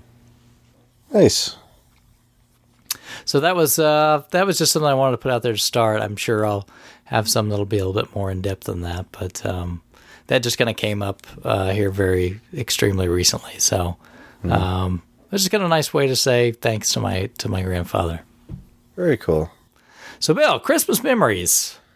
Oh man, there's so many. I can probably guess a few that I'm going to hear about. There's so many. There's three that I kind of have when we started talking about doing this as a topic. So I'll try to keep it kind of confined to just like these ones that I've kind of have in my head. But, yeah, let's do it. Growing up, I had a ton of cousins. My dad is one of like 7. My mom is one of 7, and all of their brothers and sisters have lots of kids, and then all their kids have lots of kids. Well, that's you've got a big family. Oh yeah, we have a huge family. Catholic? Catholic? Yes. Okay. Yeah. There we go. Irish Catholic family. Says all you need to say. Yeah, and I have one kid right now. My son's about 8 months old, and we recently had a passing as well. My dad's brother passed. I'm sorry to hear that. Yeah, it's he's had a rough last couple of years, and it was we were kind of expected it, but it's still rough. So at the wake just a few weeks ago, we're there with the baby and everything, and it's weird because Irish, especially like Irish Catholic family, I guess we find joy in everything. So like it's a wake, but everyone's laughing, everyone's joking. Like it's almost like weird for people who aren't kind of used to the way that, we do things, but everybody's just, joking and hanging around. We're just, celebrating.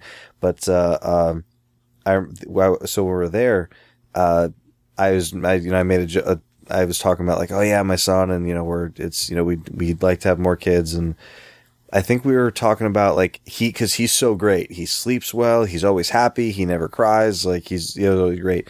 And I told someone there, like everyone we've talked to so far, said like, yeah, like I had one kid like that, and the next one was a beast, like a monster.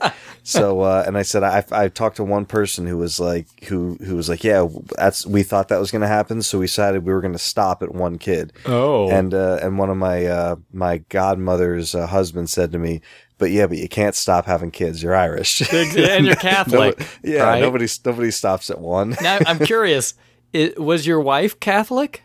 Yes. Oh, you're done then. Yeah, over. It's 7 or 8. There you go. Yeah, it's got to be like minimum. Got to break a record here. But anyway, so back to the gaming games. So growing up, the start of all that, growing up, a lot of cousins. Big Christmas parties with, like 50, 100 people, like, wow. Jammed into like a, what do you call it? Like a Ray's Ranch, type house. That's because that's what everyone lived in the 80s. Right.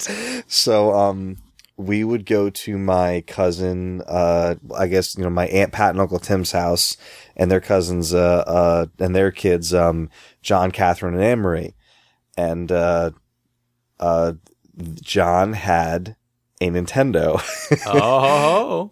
And, I remember the first time we went over there, and I was really young. I was probably like, like this is like 83, 84. So I was like, 3-4 years old, like just like learning what people were doing in life. And, when I would go places. So like, I remember going downstairs and people were crowded around that, like, like the 25, 27 inch, like wooden console TV. Mm-hmm. And there was, I felt like there was like 40 people in the room and the lights were out and everyone's in there and there's only 2 controllers, right? Cause like, and they were playing the Nintendo, they were playing baseball. Oh. And if you ever played baseball, it's, the pitch goes, thrown in. And if it's a hit, if it's hit into play, it's one screen where you can see everything, yep. like going, it's, with all the players like, so, but I remember like it was, they weren't playing the computer. It was like 2 guys playing each other and the pitch would go in and I remember the silence before every pitch, like everyone in the room. And then it was either a strike where it was like, oh, right. Or, ball or got one. But I just remember the anticipation after every pitch. And I was like, what is this phenomenon that is happening? And, so I have a distinct memory of baseball. And then that same, like, then we go upstairs, we all have dinner or, dessert and all that crap. We come back downstairs and there's a different game on. And this isn't like anything I've ever seen before. Cause a lot of games I've seen before, it's like, Mario where you just walk from one side to the other. This game, there's walking left and there was walking right and there was going up. Oh. And there was going down and there was, different weapons, happening and there's different environments and there's different areas. And I was mesmerized by this game. This game was Metroid.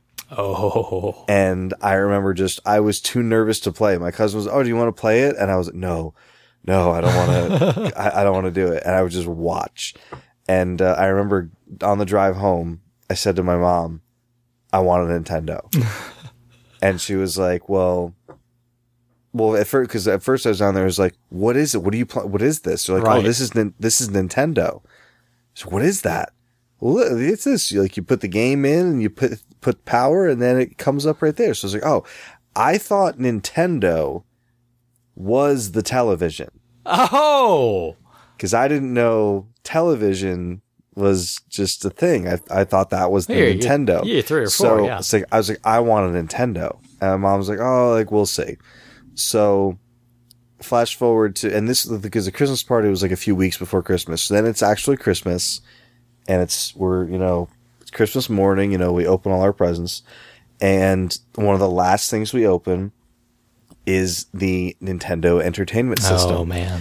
And it was addressed it was a what do you call it? I guess addressed, whatever. Yeah, the little tag, right? Yeah. Right. It was tagged. So it was me, my brother, and my sisters, all 3 of us. So we all opened at the same time. And you see that everyone remembers that like black space starry with the background. starry background. It was the deluxe set. Oh yeah. And so we open it up and everyone, Nintendo! Right. Like, you know, like a billion people all have the same story, but like when everyone thinks about their story, it's still like the coolest thing. And the first thing I say is, it's going in my room. and my mom was like, no, it has to go where the TV is. And I said, no, there's one in the box. And she said, no, it's just the box that you put the game into. You hook it up to the TV. I was like, oh. And I was a little let down that I had to go downstairs on the television, that I couldn't just put this whole apparatus in my bedroom. But, and it was the, and you know what it was? And I remember that too, like, cause it was the deluxe set, right? So it had, you know, the Rob and everything, but there was I wanted Duck Hunt. I really wanted Duck Hunt. Okay.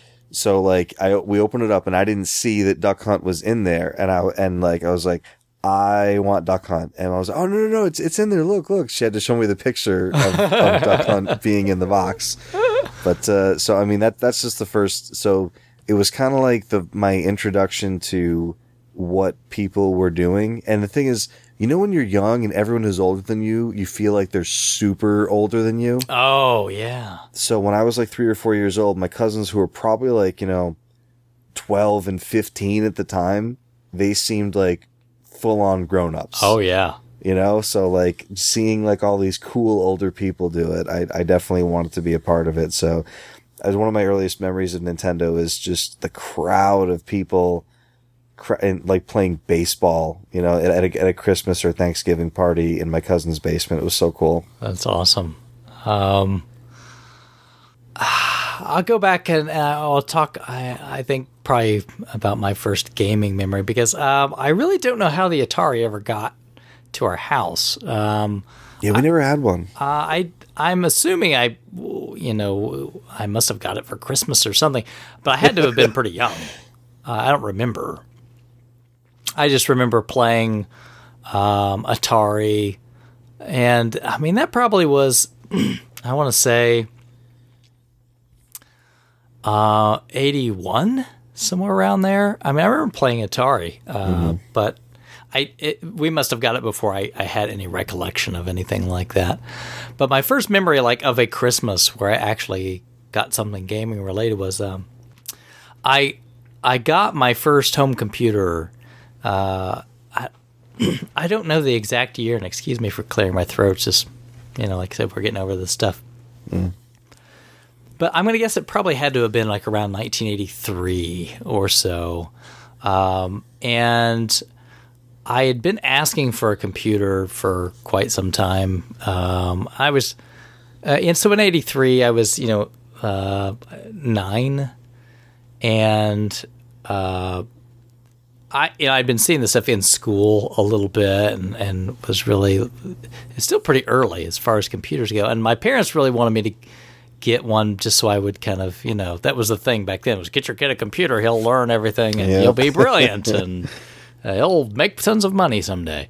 So they did. But we didn't have a lot of money when I was a kid, and computers were pretty expensive. So they got me the TI-99-4A. It was Texas Instruments computer. And the reason they could get that one for me, quite honestly, because it was discontinued. So they were kind of fire sailing them off, because the Commodore 64 had kind of, or the VIC-20, and then like the Commodore 64 kind of caught fire. And so Texas Instruments was, it was done. Mm-hmm. But that allowed them to get the computer and, a bunch of games for it pretty cheap. And I was really like, I've still got, it's a crazy thing is I've still got the box. I've still got the computer.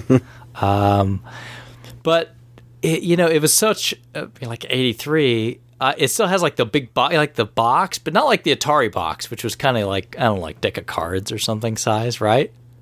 I'm talking like the little switch box that goes to the TV. Mm-hmm. This thing has like a brick that goes to the TV. It's like this huge box that goes like probably the size of my hand that goes to the TV. And it only has like those two little twin connectors on the end for like the antenna things. You know what I'm talking about? Yeah.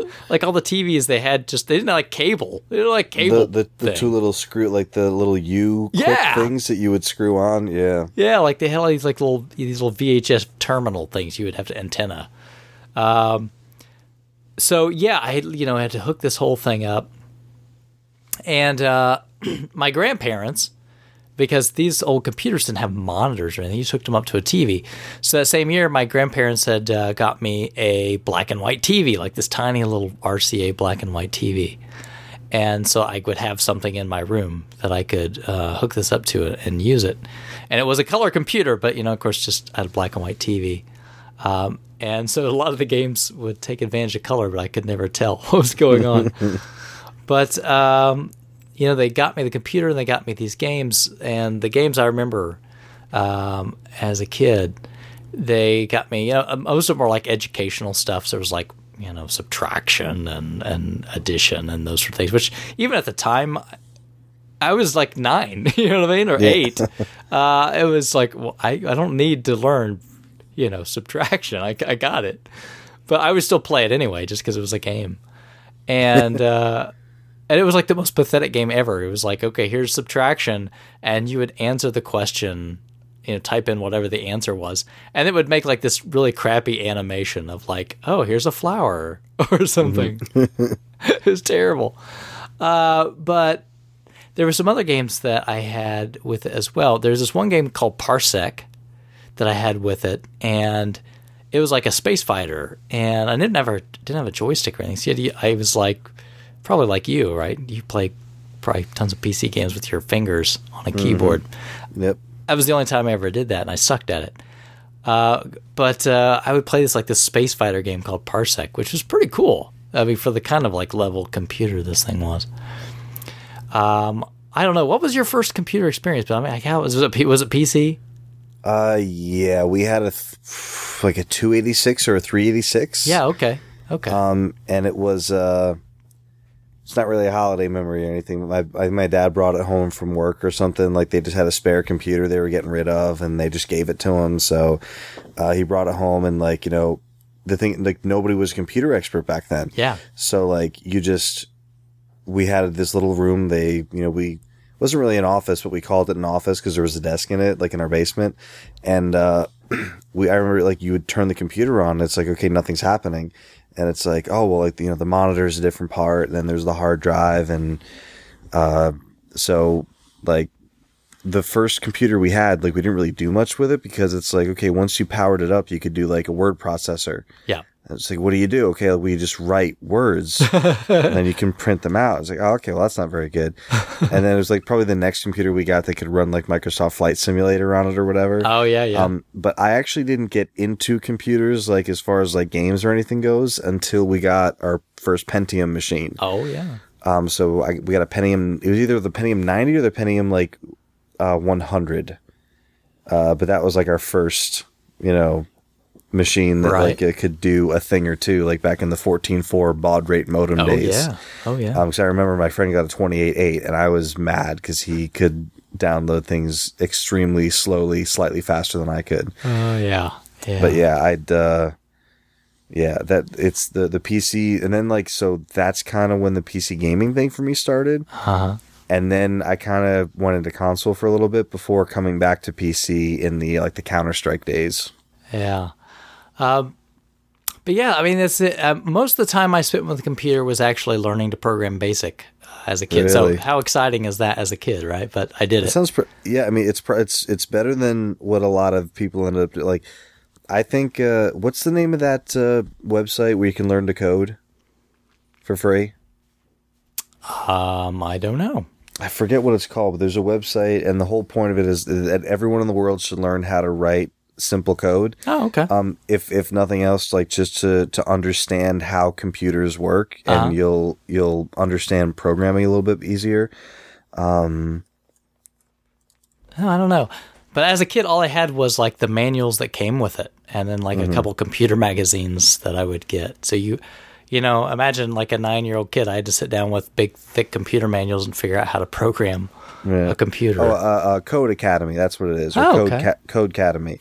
It's learn to code interactively for free. Interesting. And you just go to this, I found that out this like a year ago. Like you go to this website and you just, you sign up for a free account and it just walks you through it. It's like, okay, like, and it's cause probably years ago, you probably had to learn like all these like, complex, like computer. Oh yeah.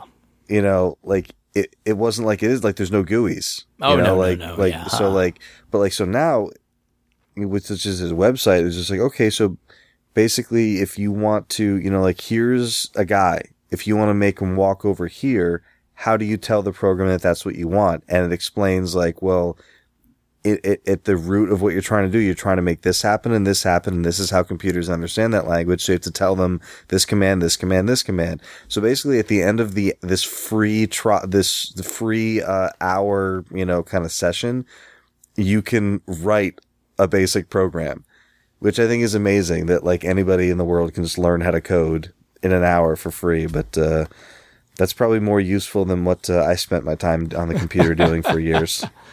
Right. But no, that was it. That got I would save my programs to cassette tape. Geez. I never used cassette tape. We had didn't even have a disk drive. We had the 5 1/4 floppies and the 3 1/2s. By the time I got into the into the game. Yeah. Well, that was my first computer. So man, I spent Nice. a lot of time with that thing. You think Zach's got one of those? He should. Being the Texas Instruments guy he should. Yeah. So what about you? All right, so I guess next up, sticking with the holiday theme, and Nintendo was always a big thing growing up. So it'll be another Nintendo theme story here. We had another cousin, my cousin Mike, who it was my Aunt Edna, who's my dad's sister. So Aunt Edna, Uncle Frank, and we need like a family tree diagram by now. Yeah, no, you really do. I almost need one sometimes. But so Aunt Edna and Uncle Frank and their kids, Mike, Frank, Christine, Trisha, Mary. I think that's it. Hopefully they're not listening. No, yeah. And they live just a couple towns, like one town over. Kind of actually the town where the flea market that I go to is. Oh, okay. Like I go by their old house when I go over there. And they had an intent. So it was a slightly smaller Christmas party. We had several Christmas parties a year with the big family. So it was a slightly smaller Christmas party. There was only like 30, maybe 40 people at this one. And it was a smallish house, like, probably like the size of a raised ranch. And basically it's one of those parties where like, every room you go into, there's just, like a dozen people just like, talking and laughing and having fun. Like, there's presents for the kids, like towards the end of the night. So, but me, like, this is another house where everyone's playing Nintendo. And, there was some Contra going on. There was, a little Punch Out, a little Castlevania. And I was comfortable enough at this party where I was okay. Like, I want to play. Now I know how to play. I got my feet wet. So, but I was still nervous about playing because I don't want anyone to see that I wasn't any good or like any of that stuff. So, the things you worry about as a child. Yeah. And I was a really shy kid. Like, I wouldn't talk to anybody. Like, if someone came over to me and said, "Hey, how you doing?" I wouldn't say anything back. I was just really shy. So, I had to pick my moment. So I remember I was a kid. I was thinking, it's like, okay, where's my in? What am I going to say? And then so in my head, "Hey, Mike." hey, Mike. And then so I finally, that Mario sure can jump high. Yeah. So after a while, I said, "Hey, Mike." And he said, "Hey, Bill, what's going on?" And I said, probably like really stupid sounding, I was like, "Can I play Nintendo?" And he was like, "Oh, sure. You want to play?" Yeah, I want to play. And he said, "What do you want to play?" And I said, "Can I play Transylvania?" Transylvania. And then he said, "Play what?" I said, Transylvania. And he said, "Well, you can't play Transylvania. You can play Castlevania. And I was thinking, oh, I messed it up. I blew it! Oh, he's never going to think I'm cool. I'm like 5 years old. He's never going to think I'm cool now. Yeah, he never was. The name of the game up. But yeah, so that, and then we sat down and, because I was really bad at Castlevania even back then, and he sat and he played with me, and we played through, like, I died in the first level a bunch of times, then he, like, got through the level for me and let me play the next level, and I died in that one too. And then he said, maybe we should try another game. All right. And I said, okay, let's, and then he put in another game that I had never played. Oh. So it comes on, and the bell rings. Uh-oh. Dang, dang, dang, dang. Dun, dun, dun, dun, Dun, dun, dun, dun, dun, So, dun, dun. and I'm looking at it, and the thing is, if you weren't around in the 1980s, Oh, man. like, but like, forget the video game, just the force of Mike Tyson in the world Yeah. was something that it's very hard to describe to people who like didn't live through it, Yeah. because people who didn't care about boxing had to see every Mike Tyson fight, because they were exciting in a way that boxing never was. So Yeah. like when Mike Tyson's face comes up on the screen, I'd never heard of this game, and I was like, what? So, you know, it starts off, and you know how everyone plays Punch Out the first time is you just keep punching. Yeah. And it's cool at first because Glass Joe has no defense. Yeah, he'll just take it for the most part. Right. So, you know, you're just kind of learning, oh, okay, so one button is one hand, another button's the other hand. Okay, up is up, down is down. Eventually, so when someone tells you, oh, okay, well, you can dodge, you know, like left and right is dodge, like down is block, so like it kind of tells you what's going on. But, you know, Glass Joe goes down like nothing. He's a chump. Then Von Kaiser comes up, and he has a little bit of dodginess to him, and he'll, you know, and I remember I played this game, and like, so Mike left me. And I just stayed there playing Mike Tyson's Punch Out, and I played Glass Joe a bunch of times. I played Von Kaiser a bunch of times. Probably took me like a half hour, 40 minutes. I finally beat Von Kaiser. I got to Piston Honda. Oh boy. And there was no getting by Piston Honda. And it was because it was all about like, you know, like the rhythm of the fight, like, you know, like blocking and everything. Yeah. Watch his eyebrows. But I thought I was really good. And then I brought Mike in. I was like, let me show you. And then I, you know, he's watching me and he's like, yeah, you're all right. Right. You're pretty good. He didn't want to crush you. Yeah. But then his brother Frank comes in and he's like, what's going on? I was like, oh, Billy's playing Punch Out. And he was like, why isn't he playing it right? And then he took the controller and he like TKO'd Von Kaiser in like 8 punches, right? Because, you know, you just you do like stars. the low punch while he's down to get the stars, and then single punch star and he's down. Yeah. So seeing someone so proficient at the game, it made me feel worse about like the way I was playing. But at the same time, it made me like see like, okay, like this is what's possible. Like this is what I need to work towards. I can aspire to greatness. And then I started thinking, okay, what other secrets does he have? And I was already playing Contra because I had it at home. And I said, hey, can you help me with Contra? It's like, yeah, I'll help you with Contra. Because remember, no internet. Yeah. So it's like, yeah, okay, what do you need? And I said, okay, well, let's play. So we started playing, and with the title screen, right? And just by like reflex, I'm like up, down, left, right, B. And he's like, what are you doing? And I was like, oh, I get to teach him something. I was like, oh, there's this code you put in. He's like, yeah, I know. Why are you doing it? And I was like, oh, you just do it. And he's like, you need the 30 extra guys? Oh, he's calling you out as a 5-year-old. He was. He was like, hey, Billy needs the 30 extra guys. He can't beat Contra on what 4 dudes. Yeah. So, that's another one that sticks, and it just sticks out in my head as like a Christmas story, because every time we would get together with a bunch of people, it was a chance to play some more Nintendo with some people. So I was still pretty wet behind the ear at this point, but I still remember, you know, just being a kid and just going to, you know, the big cousins' houses, and they had, you know, Zelda and Contra and Punch Out and Castlevania, and it really just makes you think about like how lucky you were to grow up with that stuff. Oh yeah. So, another Christmas story in the books. Well, for my last one, I'll tell my Nintendo story. Yeah. I've probably mentioned some of this before, but it's okay. 86, must have been 86. My cousin, who he still lives out in Oklahoma, where my parents had gotten divorced, and my dad moved out to Oklahoma. And so I would go out and visit my dad in the summer. And usually what that revolved around was, because he worked, during the day. So it would be me and my cousin, Judd. We would spend almost all the time together. Either I would be over at his house, because his dad was working too, or he'd be over at my house. And, that's all we did. We usually ride bikes and, we just, whatever. We're old enough to where we just take care of ourselves for the most part. Because, 84, I was 11, 12.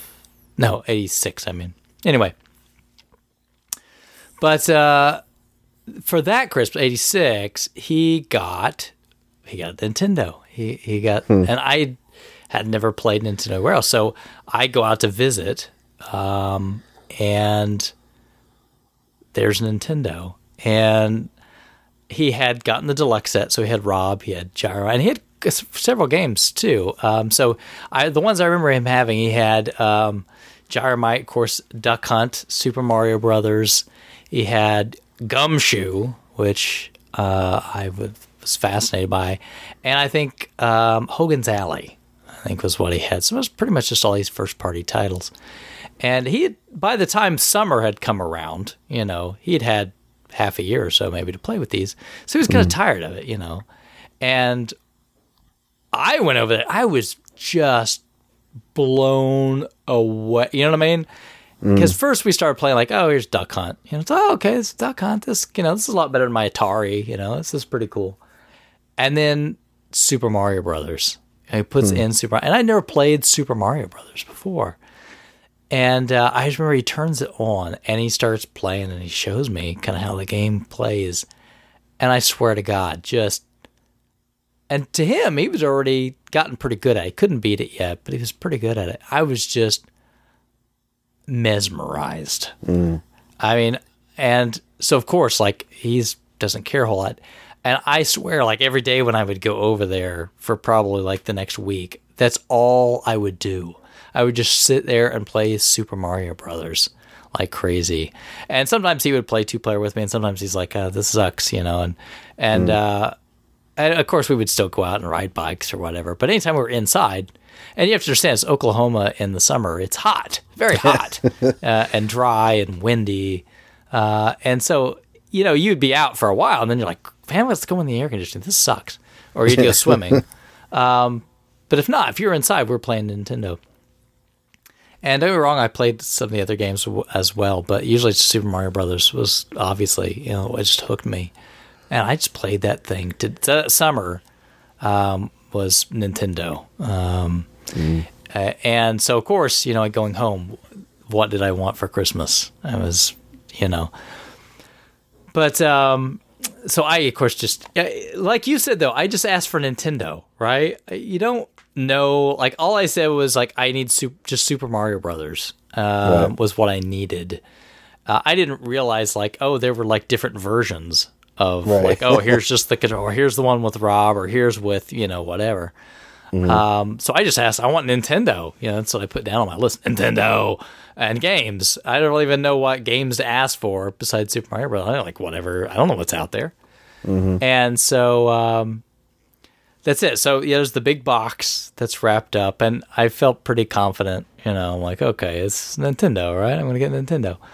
And then there's games that are wrapped up, and that was the thing. I didn't know any idea what the games are. So you remember, do you ever do the thing for Christmas where you would try to peek inside the corners of the wrapping, but you can't see anything, but you're trying really hard. Maybe I could just get a peek of a color or something, and that will tell me. But of course, Christmas comes around. I open the thing. Of course, it's Nintendo, but it was the control deck with Super Mario Brothers. It wasn't the deluxe set. And it wasn't even the one with the gun. It wasn't, it wasn't the didn't get Duck Hunt. It wasn't the gun or anything. I didn't have a zapper. It was just Super Mario Brothers in the control deck. And and then I got 3 games that came with it. I think my mom just must have been like just at random, just go to a store like I don't know, these, pick them up probably at random. But I got Rad Racer. I remember that. I had daggone it. Star Voyager, which is the most, oh my gosh, what like a rotten gift to get. And then I got a controller. I got an Epix 500 XJ controller. It was like terrible controller that I got for it. And man, it's terrible. What other game did I get? Oh, I feel bad. That's going to come back to me later. But I just remember, Rad Racer because it was great. I did play the crap out of Rad Racer, and I remember Star Voyager was so terrible. God, it was so freaking terrible. I tried so hard to play that game, and it just, it sucked. But anyway, and then my birthday is like 4 days after Christmas. So I always have Birthmas. And Bill, you know how that's because you just recently had a birthday. Yeah, mine was just a few days ago. So I think one of the people who gave me one of my presents made like a mention to my wife. So like, oh yeah, like that's our birthday and Christmas present for Bill. I was like, oh, yep, I'm familiar with that situation. Yeah, Birthmas. So anybody that's born close to Christmas knows Birthmas is really, you don't get a birthday. Everybody's just going to say this Christmas gift is for your birthday too. Yeah. My mom would try to make it separate, which is, was great. But for my birthday, which was just a few days later, I got to go to the store and pick what game I wanted. And we went to the store, and Legend of Zelda was there. And I didn't even know. I just commercials. You know what I mean? I see these commercials, and I'm like, oh, and this is gold. You know what I mean? You see it like, holy crap, this one's gold. This one's got to be awesome. So I remember at Target, and it's just, it was there at the right. I'm like, that one is gold. It's got to be great. And it's like got a sword and everything on the front. You're like, oh yeah, this is it.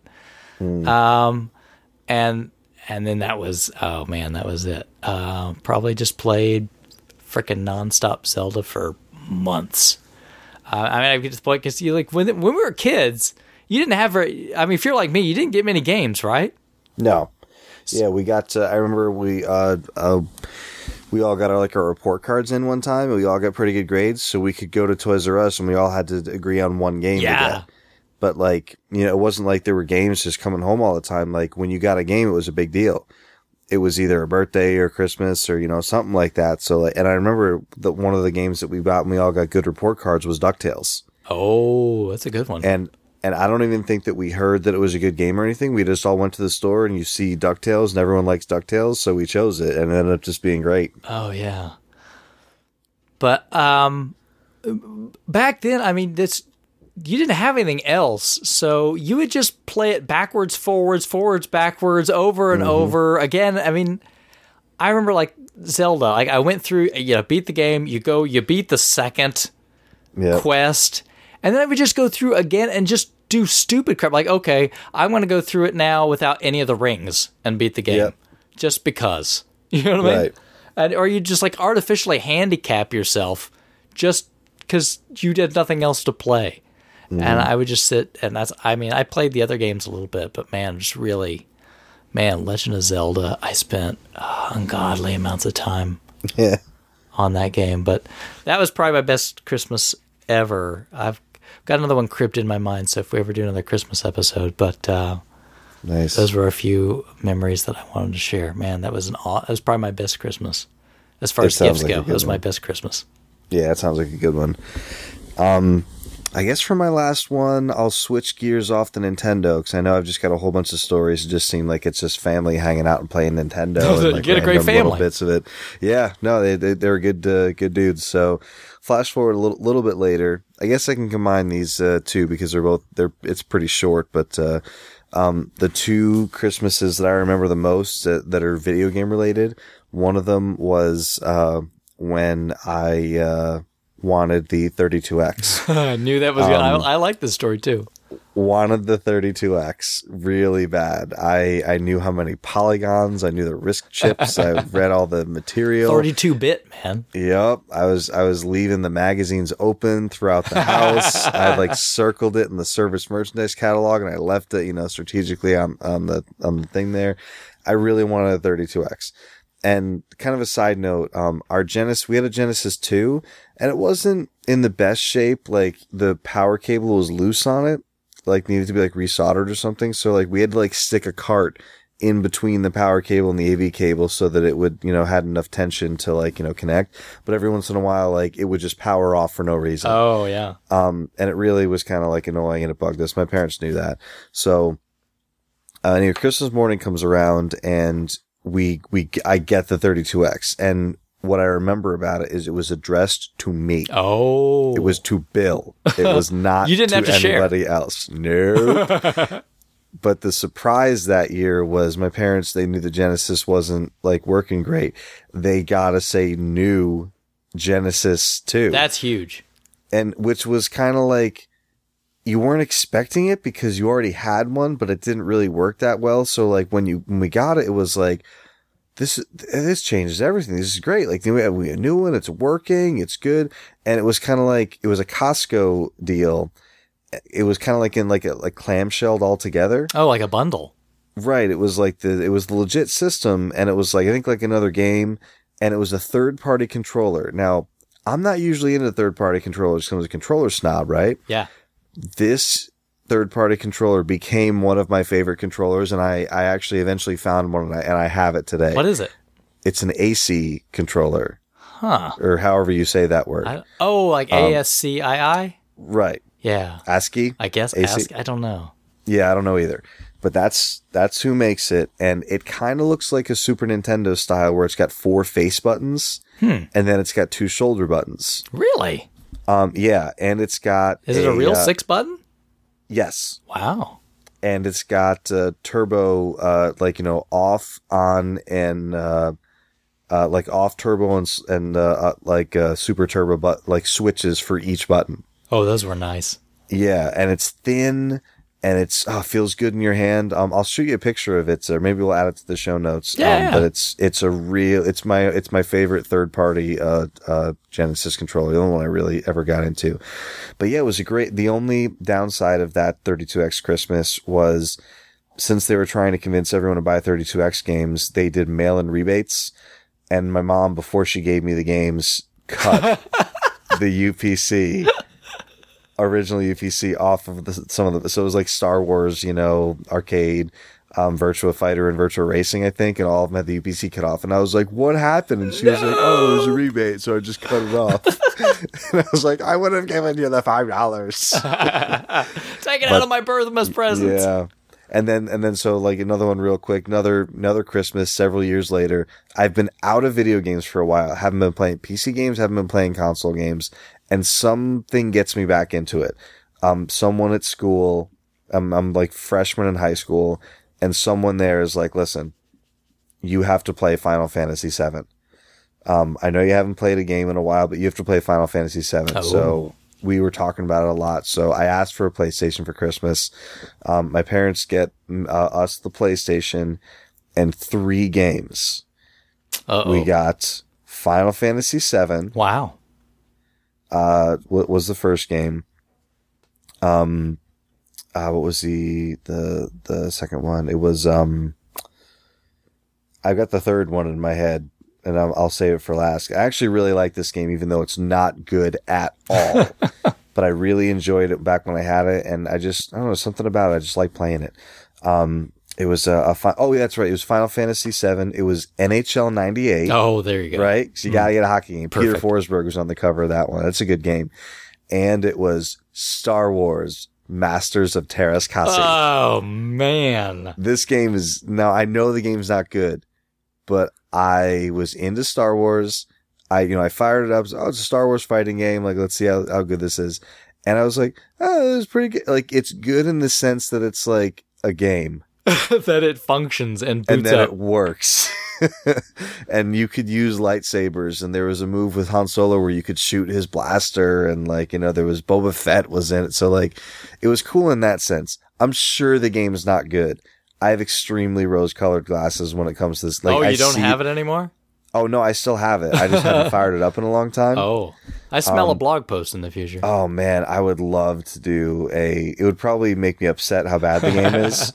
I really enjoy Masters of Terras Kasi. I see the cover art. In your mind, you really enjoy it. And I get excited about how much fun I had playing that game. That was a great Christmas, because all three of those games, NHL 98 was great, Final Fantasy VII obviously is great, and just this rando Star Wars game that I never heard of that I actually kind of enjoyed, even though it's probably not very good. That was another really good Christmas. And yeah, that's all I got for Christmas rambling stories. Oh, man. Good stuff. Well, I'll be tossing in Krabby's Christmas memories here. Unfortunately, we can't back and forth with him a little bit, but at least he'll get a chance to share his memories as well here on the show. And and quite honestly, we'd like to hear yours too. So the holidays are upon us. So, whether you're doing the feats of strength or lighting candles or whatever you're deciding to do, share some memories with us. Let us know. I'm so glad you said that. It was great. That's right. It's a Festivus for the rest of us. Feats of strength. That's right.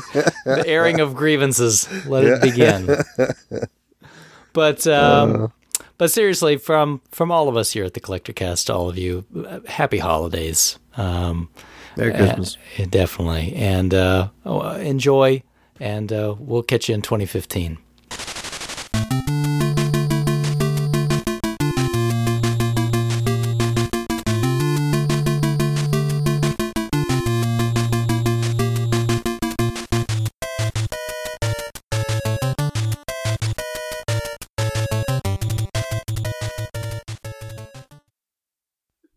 Sorry that I wasn't able to join the podcast again this month, but Bill asked me to record a favorite Christmas memory to be added to the show. So I've got two. I'm going to go with an old one and a new one. Back in 1992, we had just moved out of my grandparents' house to a different city, and we used to live with them in Manitoba. We moved all the way to British Columbia because my parents got jobs. So it was my first Christmas away from them that I could remember. And one of the things that I missed about living with my grandparents was stealing my grandma's Game Boy to play late at night in bed. And for Christmas that year, I got my very own Game Boy, which was extremely exciting because the only other system we had at the time was a NES. And it was the first time I had independence with gaming, where I didn't have to wait for a television, or I could play it on road trips. It was mine. I could choose when to play it. It was a very unique gift for me, and I got a couple of games to go with it. They weren't the best. I got Revenge of the Gator, Pinball, and I can't quite remember the name of the title one. It was Adventures of Starbreaker or something like that. It wasn't fantastic, but it was mine and it was cool. And more recently, last year, my son has been very big into Skylanders, and we got him Skylanders Swap Force last year for Christmas. And it was just a blast watching him open it, and not really being too interested in the rest of the presents that he had under the tree, but going through the motions and getting them done. And then after that, we plugged in Swap Force and just played it for a couple hours on Christmas, brand new, the two of us. It was fantastic. It was one of my favorite moments ever, not just Christmas. So those are my two Christmas memories. Sorry I couldn't make the show again. Hopefully after December, things will slow down for me and I can get back recording with the guys again. Merry Christmas, everyone.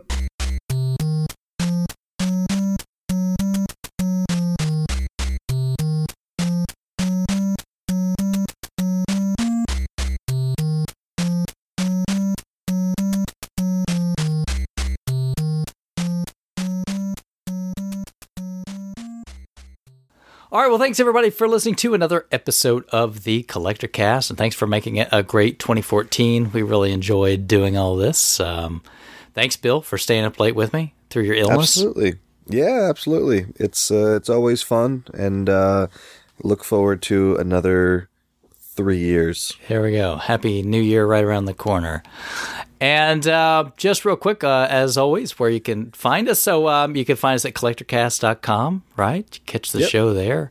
There's a donate button on there. So if you feel like being in the Christmas spirit, there you go. Little giving. Throw a couple bucks if you like the show. Papa needs a new spider mount for his mic. But you can catch an RSS feed there of the show. And where else can people get us, Bill? Facebook and Twitter, where we collect the questions for the beginning of the show, as well as rfgeneration.com. Spend a lot of time over there. You can find the show on the... there is a podcast thread over there where all the RF Gen podcasts, including the Playcast, newly renamed. You can find that over there, yeah. And you can also find us on your major storefronts, right? So you can get us on iTunes. You can get us on Windows Store. If that works for you. You can get us on Stitcher, no matter what your platform is. You can get the Stitcher app, subscribe to the show that way. And as always, we're on The Pickle. Podcast Pickle. That's right. ThePickle.com. That's right. But yeah, YouTube, if you'd rather catch the show that way. I know I like to do some of that stuff because at work, for whatever reason, YouTube is open, but everything else is blocked. So yeah, no, I YouTube... I do the same thing. I use YouTube whenever I can't use anything else. Yeah, I have no idea why my employer leaves YouTube open, but hey, probably because the boss wants to watch something on YouTube. Yep, and he doesn't want to bother making an exception rule for just the one machine. That's probably true. But definitely, make sure that to communicate with us. Let us know how we're doing, what you like about the show. Give us some questions for the next episode. We appreciate it. And we'll catch you in 2015.